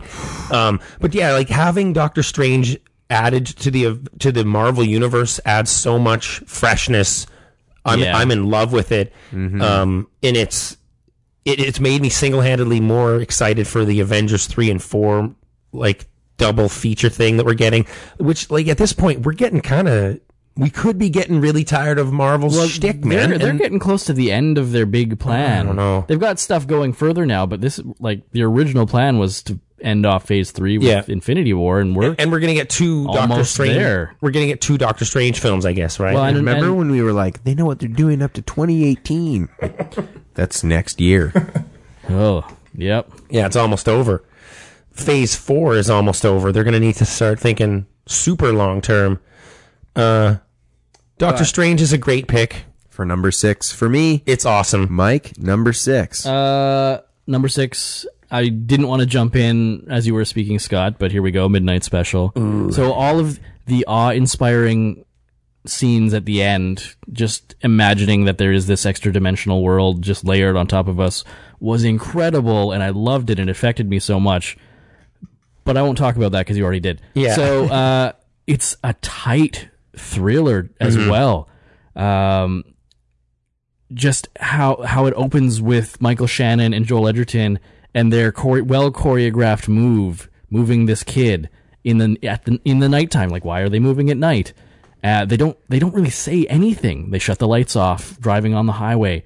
It's so well. They're peeling the duct tape off. The first shot of the movie is peeling duct tape off of a peephole in a door. Like that, like something bad. You don't put duct tape over the peephole when everything's going good. It sets this mystery so well. Yeah. And the way it delivers the information, night vision goggles, second to none. Like when we find out later that Joel Edgerton, who was acting a little strange when he shot the highway patrol, man, crazy, right? When we find out that he is in fact a highway patrolman. You're like, or a state trooper, I guess. Yeah. Which is a highway patrol. Yeah. You're like, what the shit? So it drip feeds the information in such a great way that all of these reveals have impact. And, it's just so tight. I love it. It really, there's not a dull moment. Like at any point, like I think the scene where you're in that old weird dude's house who also left the church. Yeah. You're like, oh, everything's okay, you know? And then shit, the whole fucking house starts shaking. We run into the room and Alton and this weirdo are sharing a light beam. Whatever the hell that is. Yeah. You're like, what is going on? Yeah. It really never lets up. It's such a immaculately paced and constructed movie. I love it. Yeah. Midnight Special pays off real well. My number 6, guys, is Tower. Directed by Keith Maitland, I believe. Another one that I wish I'd seen. Definitely check this one out as soon as you can. This movie gutted me. This movie pissed me off. This movie is beautiful. It's gorgeous. It's heartbreaking. It's about the 1966 gunman Charles Whitman, 1966 at the University of Austin, I believe, clock tower, Texas. Yeah, climbed the clock tower, bell tower, I should say. It was a clock tower and just started unloading on people with a sniper rifle. Yeah, he was a former military guy. Mm-hmm. Shot his parents before he got there, and they did find out that he had a tumor growing on his brain, pushing on his pituitary gland. Yeah, and he had spoken to doctors and stuff. And he requested his brain be examined. He knew something was wrong. Yeah, because he was having really violent thoughts. However, the beauty of Tower is that it barely even mentions his name. I don't even think it tells you who the shooter is until the final credit sequence, just in the It's just victims. text. It's handled expertly. We only talk to did you see it? No, But yeah, we only talk to the survivors and the people who were in the incident. And the real interesting part of this movie is that it's an animated, rotoscoped documentary. So it looks a lot like Scanner Darkly or Waking Life. And to make it even more interesting, we have interviews with the survivors of this incident. And then those interviews are reenacted by younger actors playing the early 1966 versions of these survivors, and then they animate that. So they animate these reenactments. It's a very interesting way to do this, and it gets around the way that reenactments generally look kind of cheesy and shitty, you know, and they kind of feel cheap and they disingenuous to a real event. But if you animate it and make it a little more impressionistic, like this movie does, it brings this entire event to life in a really thrilling way. Surprisingly, like I was on the edge of my seat this whole time. These crack shots are firing off from the top of the tower. Fuck, I've read like accounts of the day, and that would be terrible. Like it's man, fucked. I gotta watch it. It's an amazing movie, and it has so much to say about today's economy, or it's not economy, today's culture with gun violence, just as like even worse than it was back then. This was like the first public shooting. He did. Oh man, it's so bad. Yeah. That's our 10 through 6, guys. We can get to our 5 through 1. These are the big dogs are going to eat soon. We can take a little break though.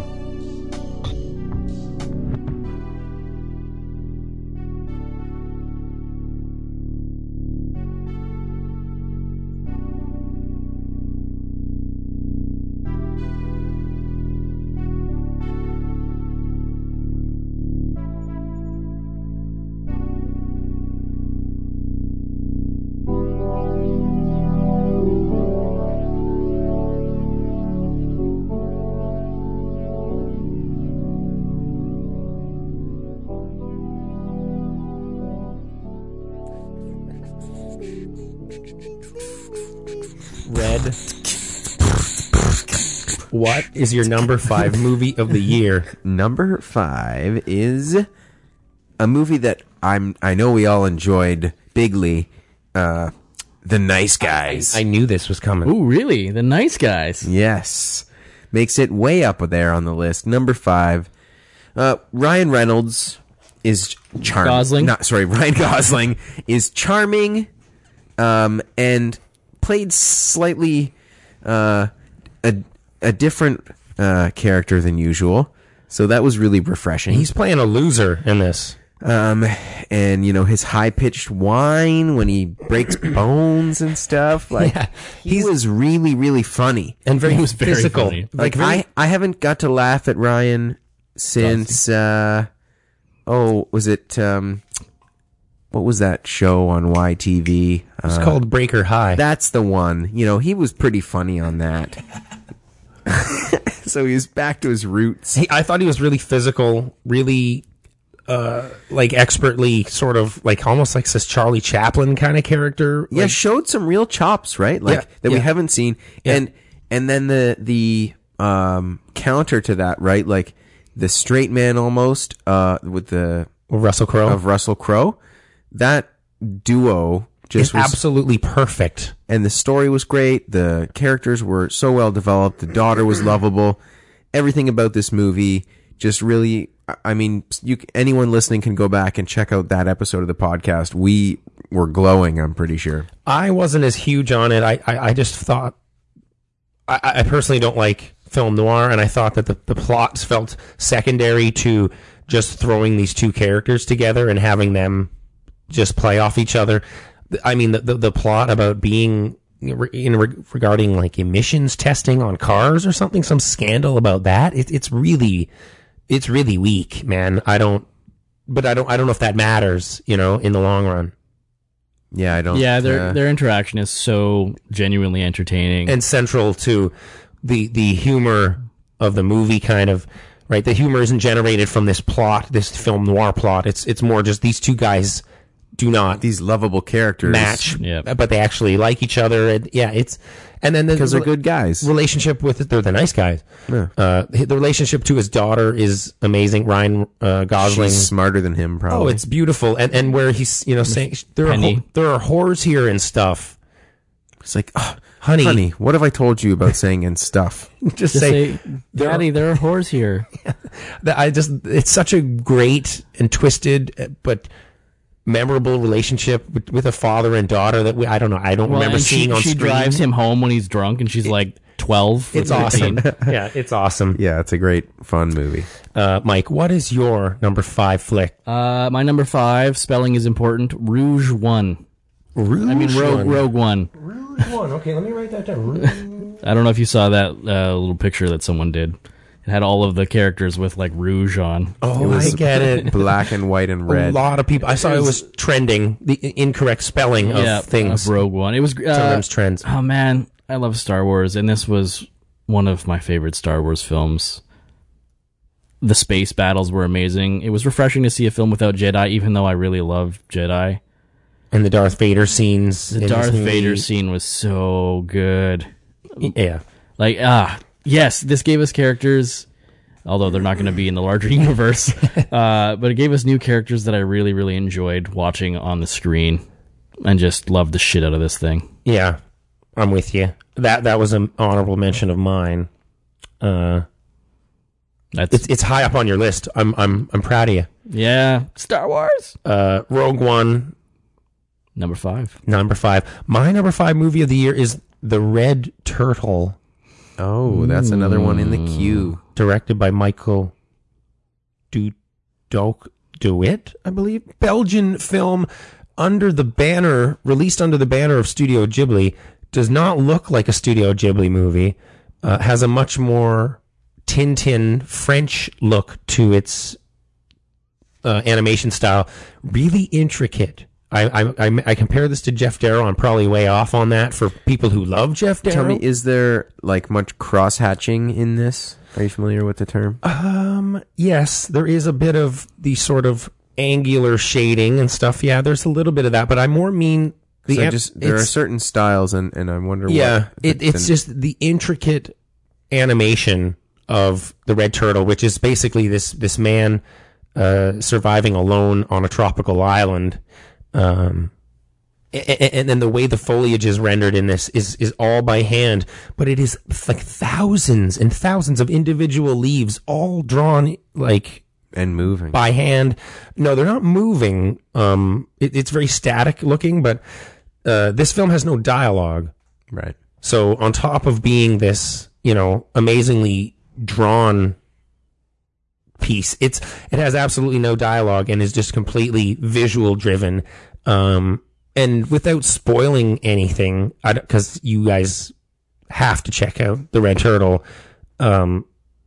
He does this man marooned on this island. He does eventually come across a woman, and a family sort of arises on the island, and it's about, I guess, more about the cycle of life and rebirth and reincarnation and these kinds of cycles. But the ending absolutely guts me. And there's a nice little fantasy element to this movie that I don't know if I fully understand, and I'm still trying to work it out.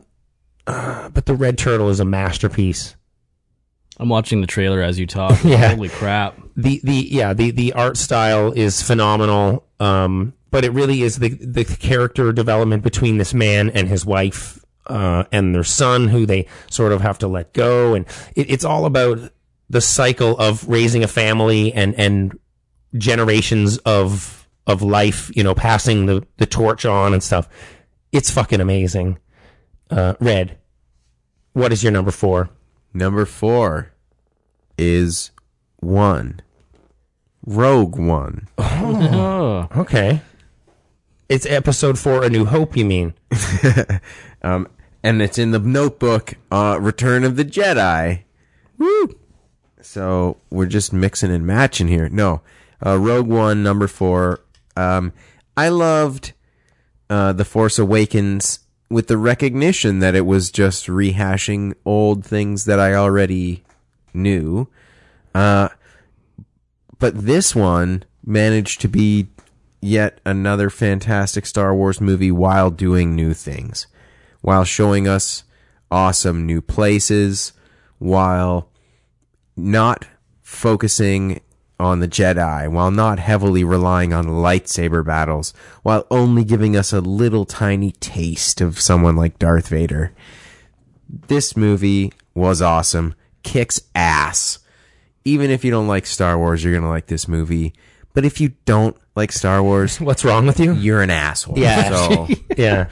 Number 4 is one. It's Star Wars has permeated the culture to the point of just, like, who isn't a Star Wars fan? You right? are living an unanalyzed life if you don't like Star Wars. Yeah, what a crowd pleaser Rogue One is. That's all it's trying to do is just make everyone happy.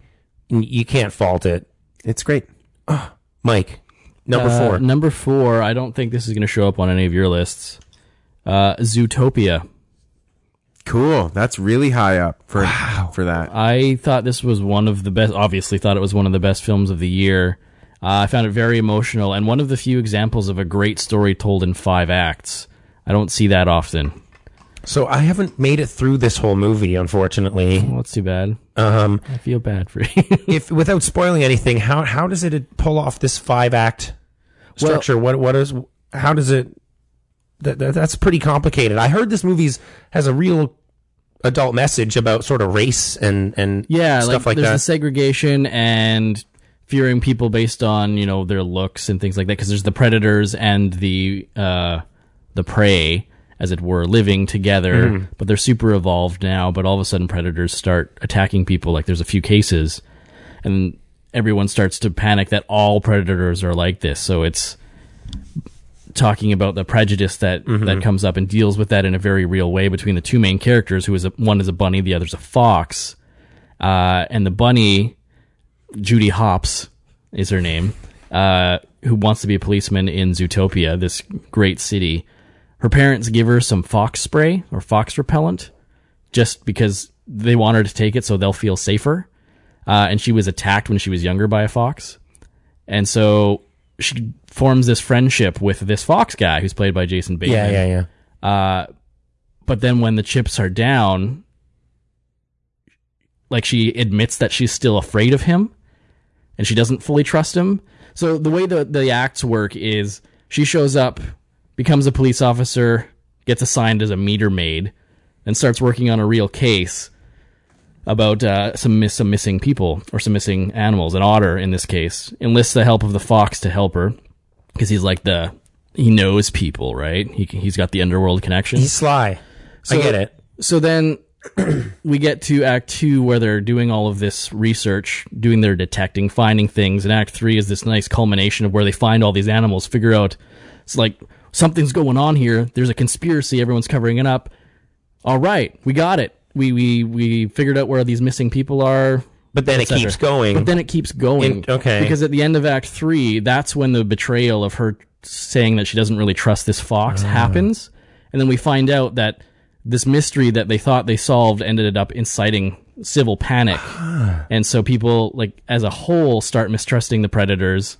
And so she goes back. Kind of like that. And tries to fix. There's a greater message. And tries to fix what it was that she inadvertently caused. All right. She actually quit being a police officer because of it. So then she goes back to fix this. Okay. So it's I like that. It's a really It's a really well done film. I need to power through that because I've only watched up to the sloth scene and then and I kind of phase out. Yeah, no, I would like there was a lot of great animated movies that came out this year. I think this is by far the best. This is the best one because it's so timely and the social issues that it deals with. That sounds tight. Are dealt with really well. That's nice. My number 4 film is Hell or High Water. Oh, nice. What more can we say about this thing? It's amazing, and it.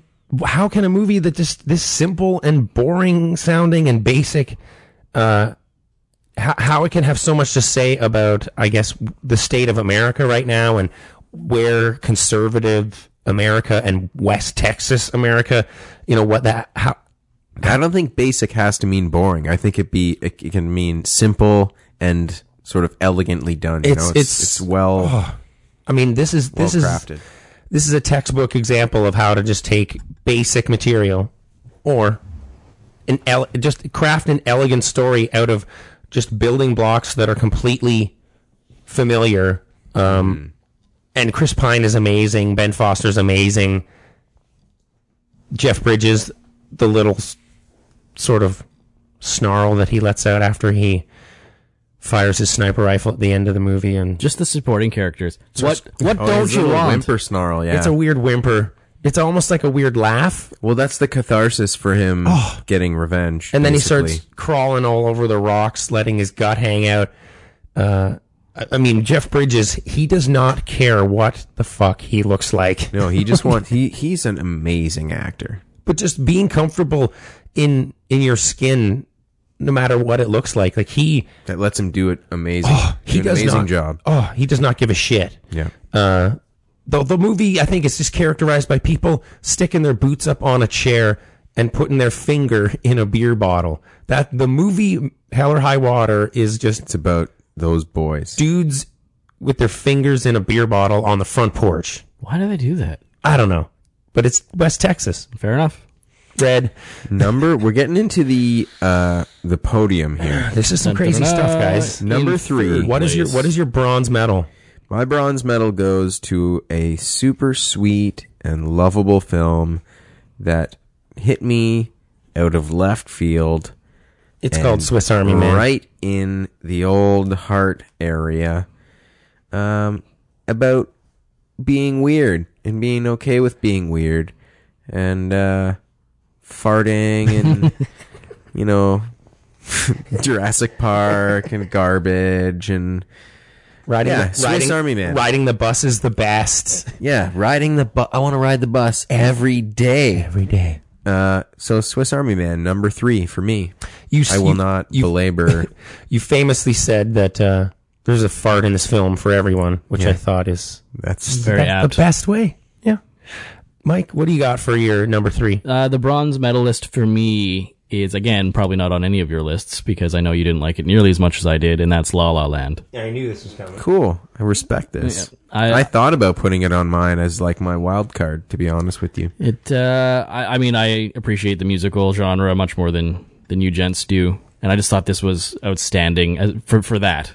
Like, right from the start with that amazing, like, the logistics of pulling off that opening scene are unbelievable. Dancing on the cars. So complicated. I was so worried about the people's roofs. Like, there's so much damage. They fucked up so many car roofs. Oh my doing God. that. And and how the story didn't play out in the standard cliche. I loved the way that they committed to each of these people were in their lives. They pushed one another to follow their dreams, but that meant they had to give up each other, and I liked that. It was it wasn't the standard Hollywood message that is bandied or bandied. Well, I can't. Yeah, bandied about. Yeah, so often. It feels, It's kind of one of the reasons I didn't like it, though, because it's I was gonna say. Hollywood patting itself on the back. It's being like, every sacrifice you've made was worth it because now you work in beautiful Hollywood and it's magic. But that's just me. and it feels like we're Yeah, but we're I mean, following the lucky ones. Like, I don't know if these are the most talented people. These are just Yeah, what about the people in the cars behind and in front of them? everybody in LA. What about everyone else in LA? I mean, I thought the movie might have been more effective. What if you don't look like Ryan Gosling or Emma Stone? Imagine if they didn't get their fame and they lost each other, because that happens to people as well. that's true. But I think that's a little unfair because you could pick apart any movie plot ever. You're right. It and is say true. that. So I'm not going to fault Coulda, anyone. shoulda, wouldas are not fair to bring up here. And I'm not going to fault anyone for sticking La La Land on the list. no. Like, it's amazing. I love it. Girlfriend loves it, and she listens to the soundtrack all the time. So I've got those songs firmly implanted in my head, and they actually get better and better and better. Cool, cool. That's good to know because things like that can affect it on a rewatch if you love the song, Yep. Yeah, very nice pick. My number 3 Bronze medal. is going to Operation Avalanche. Cool. Not a surprise. This movie knocked my brain out of my head because I'm a movie maker. I have the camera they used to shoot this movie sitting in my bedroom right now, gathering dust. Well, let's dust it off because I'm a complete failure. But so this movie is a mockumentary about faking the moon landing that I find so believable that there. Aside from the Canadian accents, I for a lot of this movie, I genuinely feel like I'm watching some piece of footage that was edited together in the 60s. And I bought into all of it. And especially because they're at the real NASA going into the real mission control. Yeah, there's some bad blue screen stuff in the mission control. It's bad, but I can't fault them because they're using old footage. They're trying. My favorite scene in the movie may be perhaps the sequence where Matt Johnson, who's playing himself because he has to, because he's at NASA, and if he goes in as anyone other than and himself, says, "Oh, can you call me Steve for this part?" Everyone is going to say, "What the fuck is going? What are you filming in here?" Because the ruse was we're going to NASA to film a movie about the Apollo program, so that's why everyone's dressed in period clothing. They just didn't say it was going to be about faking the moon landing. Yeah. Which is ballsy. And my favorite sequence of the entire movie has got to be the Stanley Kubrick sequence where they go into a film studio in England and there's a hidden camera and we are watching Stanley Kubrick film the moon sequence in 2001. And my favorite part of the movie, Matt Johnson gets Stanley Kubrick's autograph. That makes me so happy. Like as an aspiring movie maker, like I want to get Stanley Kubrick's fucking autograph. This guy like made himself live he wrote his own dream into the movie. And like doesn't he say like when he's getting it, he's like, "It's not for me, it's for my friend. Can you just write Matt to Matt?" Yeah. It's a really tender and hilarious and awesome moment that any movie nerd would. It's great. It's great. It's a great moment. Operation Avalanche is just such an amazing achievement and is a thrilling movie. Surprisingly, there's a car chase towards the end of this movie that is, to me, on par with Children of Men. It's not as technical as what's going on there, but there's an unbroken shot that is all from the back seat of this car that is getting terrorized by it's CIA spooks. I don't know that it's quite that level. I actually found the movie had some pacing issues personally.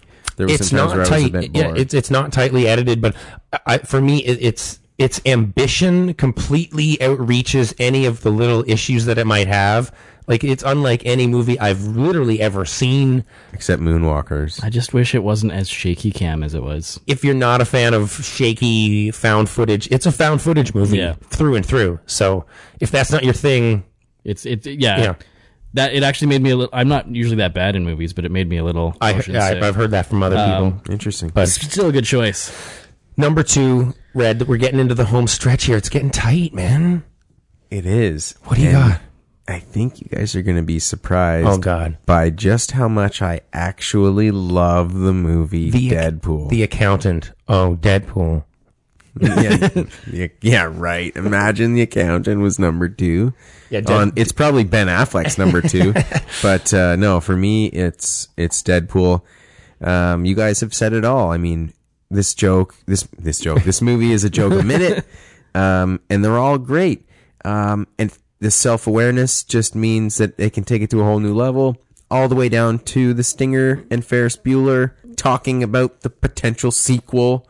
Like, this movie is spectacular.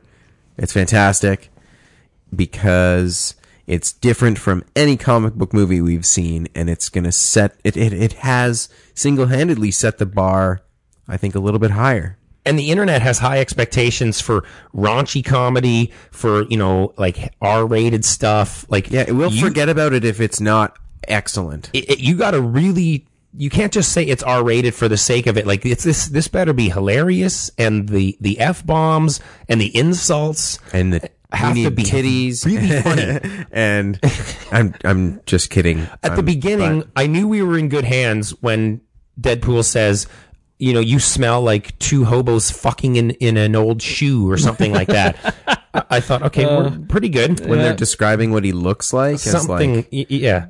avocados and testicles, and like, it's just great. Yeah. So number 2, Deadpool. Man, You can't go wrong. And if someone wanted to give it number 1, I wouldn't argue with you.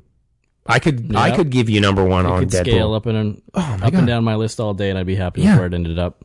What are you throwing your number 2? Your silver medal is going my to... silver medal's going to What Don't You Want? Everybody wants some? No. Oh, what don't you want? What don't you want? Ah, We got Hell or High steak, Water. we got potatoes. Yeah, Hell or High Water. Tell me what don't you want? Yep. The lady's arms in that diner when she's like, "Do you want a T-bone? What don't you want?" We have talked about... Her arms give me nightmares. This is probably one of the major She's plot like points. a pterodactyl. It's fucked. We've talked about how good the acting is from the main guys, and it's a tight bank robbery story, and Jeff Bridges and his partner's relationship. But I mean, the supporting cast too was absolutely outstanding. Just these nobodies with their little roles that really breathed life into it. And one of the reasons that this is so high on my list is just the little speech between Alberto and Jeff Bridges about how all of this land is stolen. You know, you stole it from my people. Now the banks are stealing it from you. Like, just so poignant into like what's happening. The fact that this movie had this great story at its center, but then was wrapped around the setting of decaying America was so good. Like, just, it showed how this impacted all of these towns. It was great. And it feels like there's something like the essence of America seems in some ways is living in West Texas. Obviously that's not representative of the whole country. Well, that's like the Wild West, right? But we said in the review, there's Texas, which has a reputation of being kind of wild and crazy. But then there's West Texas, which people from Texas go, those motherfuckers are crazy, right? So it is it focuses on West Texas specifically as this very rough and specific place where the economic downturn has been so bad, particularly heavy, and everyone has a gun, including like your mother sitting in the old bank waiting to put money in. It's like, of course I have a gun. People waiting to lynch people. Yeah, this movie has so much color and so much just flavor. There's everything that it does. I just drank in. I loved every second of this. My number 2 film of the year, guys, is Swiss Army Man. And we have been over this. You know, there's a fart in this film for everyone. There is a fart in this movie. There's even really low rumbling farts that sort of tumble out of your butt. Hey guys, just sorry to interrupt. None of us have said a very specific film yet. There's something I'm really happy about because I just realized we all picked the same number. I just realized something is going on here. But let me just talk about Swiss Army Man briefly. I cried 3 separate times in this movie. I rewatched it last week. Swiss Army Man is so sweet, so touching. We've said it a million times here. The scenes where we get these montages where it's really about finding someone to fall in love with or finding a true friend. Everything about that works. And the movie just soars upon just the feelings of companionship. I mean, what a beautiful message in such a shitty year of people being divided and fighting breaking shit. And this movie's just all it's about is acceptance. All that it's about is finding someone to accept you for just being you and allowing yourself to let out your farts, let out your feelings. The scene where he's on the bus leaning against the window and they've got that scrolling, those magazines sort of scrolling past, just looking out the window. But those beautiful moments, those tiny shitty moments, those bittersweet moments of life, like they're recreating them out of the garbage and trash of society because they can't fit in. Hank can't fit into the real world. It's unlike anything that you will see in any year. Mm-hmm. It is so unique. It's perfect. But there's a movie that is probably more perfect and a film that none of us have talked about yet. Are we going to say, let's count down? Should we all do the 1, 2, 3 thing? I don't know about that because it's so obvious It's that pretty hilarious. This has happened. are you guys kind of happy about this? Because It says something, I think. I'm so excited you guys chose Suicide Squad as I know. well. Oh my god, it's so happy, guys. It really does say something about how good Arrival is. Yeah. We all unanimously Number agree. one, Arrival. Denis Villeneuve. This makes me really happy. If he doesn't get some recognition for this, then there is something really wrong. The Oscars, this movie is... they might overlook him. I really think they might. This movie Where to is begin? Where to begin? Perfect. It is a magic trick. This film lays all the cards out for you the entire time, and it is waving its hand over in this direction, and you have absolutely no idea what you have just... Everything is unfolded for you, like From the beginning. From the beginning, and the rug gets pulled out from underneath you when you realize What's actually going the on. real truth of what's going on, and the movie absolutely punches you in the gut. To me, I couple this with the short story. I think, Red, you might be doing the same. The reason why Arrival is at the top of my list is because of the impact that the short story had. Yeah, people need to read the Ted I Chiang haven't story. read it yet. Mike didn't read But it, it's still at the top of my which list. says something there. But yeah, the short story is such a great compliment to the movie. There's, I mean, what does it say that my parents had seen this, and then I gave the short story to my dad, and he didn't stop reading the ebook until he finished that whole story, and he was like, well, that was a bit longer than I thought. And I was like, yeah, it was longer than I thought too. And he's like, but it was awesome. And then he's like, flips back, and we're pointing at diagrams and talking about like what the refraction of light means. And like, it was so cool. If you haven't read the Ted Chiang, the story of your life, that is, as I've said this before, but this is one of the only times that a book is not better than the movie. The movie is not better than the book, but in fact, both become better when you have seen the other. Yeah. Or consumed the other. They work so well together. I think it's because Arrival feels almost like an essay almost, or almost like a scientific proof that's trying to get made, and having the textbook sort of to supplement what you've seen. Yeah, it's like a textbook and a workbook to go interesting. together. There's literally diagrams of like light waves and how they behave. Light going through water. Yeah, Mike. Arrival. What can we say here? It's I don't know. Like, it's almost a perfect film. It might actually be perfect, and I just was a little too... I gave it 9.5. Maybe I should have given this thing a 10. Yeah, but maybe. I should... Yeah. It might be a 10. And it's the best... One of the best science fiction movies of all time. Ever made. And without question. It's such a good sci-fi movie, because it's a sci-fi movie. It's not like, hey, aliens are here, let's shoot them and stuff like that. You could only tell a story like this in the sci-fi genre. There is an element of, why are they here? Humanity's acting as if they would really act. They haven't flat out started a war with these ships that are hanging in the air, but we are standoffish as a race. We don't trust things we don't know. And we don't trust each other. So seeing that portrayed so well in this, as they're trying to peacefully figure out what is going on with these aliens. They've made contact. Who seem peaceful. Why are they here? What's going on?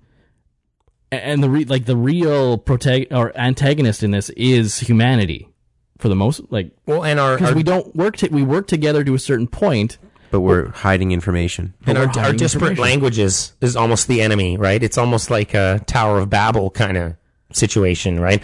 Our differences are what are keeping us from uniting, and language is a big part of why not only we can't understand each other like on a language level, but we also can't understand each other on a deeper level. Like on a psychological level. Like, you can't understand the way someone, in the Middle East feels, or somebody in South America feels, until you understand their language. How they think. Not just because of where they are, but because of because of the language they're speaking. Because it shapes how you think. Rewiring your whole brain. That's an amazing thread through the entire film. It's just... But again, that taken to its sci-fi limits, and how time becomes a factor in the film. It shows, like, the thing on that too is, though, it shows the language really isn't the thing that's dividing us so much, because you can overcome that. We do that in the film. We overcome this language. We understand what's going on. We can do that with everyone around the world. It's still the deep-seated distrust that humanity has of everyone else. Even understanding the language, that's not going to be enough. Like, that's what I got out of it. Maybe that's... Yeah, okay. And I love all the screens turning off. The Tower of Babel, yeah. I would argue the languages wasn't the problem. It was the fear of the other that was instilled with that language that was the issue. But anyway, that's a whole other philosophical... And that's sort of what the aliens are there to do. They're there because they require our assistance, and to reunite us. We're not going to be able to assist them if we're busy just arguing with each other, fucking blowing each other up. Which is a theme we've seen in sci-fi before, but this movie takes it to such a more mature level and a more sort of respectable level. Like, sci-fi is often really pulpy and disposable and kind of trashy. This was cerebral sci-fi, and I was so starved for that. It's not an action movie. Yeah. Did you guys? When was the last time you saw a science fiction movie that wasn't an action film? Exactly, and an alien invasion movie at that. And I just think this movie feels like a step forward for the science fiction genre as a whole. Like, we have a spearhead film that you can sort of tell people who don't like sci-fi movies, which, again, we don't believe those people exist. Everyone is a closeted sci-fi fan. Or if they do, then I don't care to interact with them. Well, you present this film to them. I'm joking. I think this movie is undeniably amazing, and it transcends the genre of sci-fi to tell this deeply human story, that when you really start thinking about it, you get a Denis Villeneuve gasp moment a little bit. You go, not quite as heavy. Not quite. But there's one. Who is this girl? I love Arrival. We all love Arrival. It's the number one movie of 2016. We are unanimous on this. Yeah, vertical viewing approved. I'm really excited, guys. Before we sign off, though, I want to know your honorable mentions. What do you got for me? Do you have any? Did any make I got some. Your list, but then got cut subsequently? I'll throw these out while you're looking it up. So my honorable mentions are Moana, which is another great animated film, but it just wasn't good enough to make the cut. Doctor Strange was on my honorable mention list because it's a great film. And even though it was a breath of fresh air, it still was an origin story. Mm-hmm. So it followed a little bit more generically than I wished. Deepwater Horizon. Yep.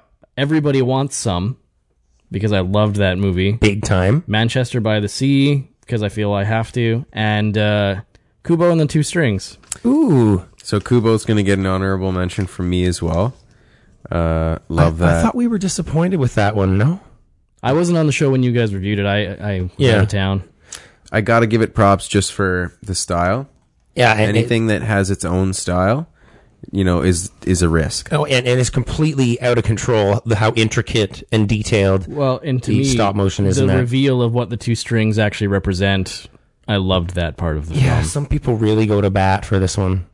It was I believe it. Pretty touching. I wanted The Girl with All the Gifts to be better, but it kind of sucked, so I didn't want to talk about it. Why didn't you talk about it? I love the first 40 minutes of that, man. Yeah, it had potential, but it sucked. Any others? Nope. Not really. My honorable mentions, Dr. Strange. Yep. I really wish I could have squeezed it on. I might regret it. It might be better than Monster Calls. I don't know. It might. Rogue One. Definite honorable mention for me. Oh, yeah, you didn't have it on there. Wanted to get it on. 0 Days, the Alex Gibney documentary about the Stuxnet virus. Right. Really wanted to get that on. Really wanted my number 10 spot to go there. Moonlight, I've also gotten. I wanted to get that on. How do you say that actor's name? Trevante. No, Mahershala Ali, the guy. Mahershala Ali, yeah. He's in Luke Cage, right? Yeah, also in Hidden Figures. Yeah. The Light Between Oceans, Michael Fassbender. Oh, yeah. Heart Ripper. Finding Dory. Yeah, I thought Finding Dory. Yeah. I thought Light Between Oceans was way more heart wrenching than Manchester by the Sea. By the way, like way more. You also got Patterson, Hacksaw Ridge, Everybody Wants Some, and The Nice Guys. Hacksaw Ridge, really? Yeah. I know I'm alone on this. No, I'm with you on the shitty parts of that movie. But I think that how ridiculous all the first intro Christian Time Life movie that is to go against the horrific war sequence. Like you literally feel like you're watching a Lifetime Christian film. You know, that's like G-rated. You're like, what is this? And then people get blown to bits. A switch flips. Yeah. I'm glad you mentioned Everybody Wants Some. That's a film that deserves to be amazing. seen. It's amazing. Guys, that is our show. That is our yearly second annual Oscar Isaacs. I thought it was dope. So the takeaway for sure is you have to see Arrival if you haven't. The takeaway is that Denis Villeneuve is absolutely a master of the best director on earth, and you should see all his movies. You should see The Arrival because it's the best movie of 2016. Or sorry, just Arrival. Yeah, and you should see could watch The Arrival. Incendie because it is the best old film of the year. Just a shocking and incredible drama that will reminds me blow a lot of your socks off. Arrival and Incendie have similarities, I think, a lot, just in terms of the way they're structured and that final punch out that it tries to give you at the end. Denis Villeneuve knows how to build it and then just knock you out. That is his biggest strength by far. Like he'll just sort of give you these gut punches and then uppercut you in the last fucking slowly working the body, working the body, then uppercut. Blade Runner. Oh, Blade Runner. It's gonna fuck our heads up. Oh man, Dune. Dune wants to make a Dune movie. I cannot. I really hope that they come to an agreement and he makes that. He's so good, gentlemen. It's been a complete pleasure.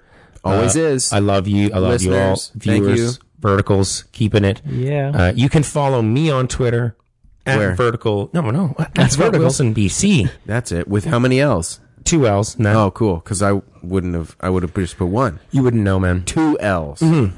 Looks like the number 11. You are. I'm at Jared_Sargent. Mm-hmm. I'm at Michael R. Lind. Nice. Not R as in A-R-E, but R as in, the letter R. The letter R. Okay.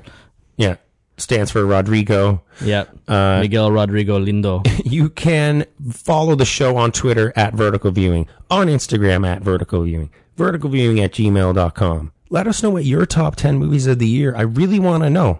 Yeah, send us a list. I mean, this is completely up to the listener. The viewer can just choose whatever. Go to Letterboxd if you want to check out my honorable mention list. I don't know if you guys want to post your list somewhere just so that the viewers can I'll throw it up on Twitters. Just at least see what's up. Go to verticalviewing.com. There's a little shiny donate button there. Help us put this show on for you. Help us offset the cost of seeing movies. Keeping those lights on. Talking about them. Yeah. Avoiding Casper ads, even though they can't. Somehow we keep talking about for no reason. I'm really sorry. But click that donate button. It's a PayPal link. Anything you can do, we really appreciate. It's all hopefully staying ad free for you. So you could also go to iTunes. You could also go to Stitcher. You're leaving us a 5-star review on iTunes, obviously. And some kind of Sando recipe. Sando Calrissian. Sandwiches. Ooh, please and thank you. Next week, or actually in a couple of days, we're reviewing Split. You guys had a lot of fun with this one, as did I. Surprised the hell out of me. Pretty good. Guys, Split is fucking nuts. Go see it immediately. This would maybe top our lists. No, it's not better than Arrival. No. It would be on my top 10. It would for sure. Easily. At this point. Easily. Any final thoughts? We gonna put the awards show to bed there? Because we did this list show in ascending order, you may have said that we kept it vertical. Oh, it stayed vertical. Yeah.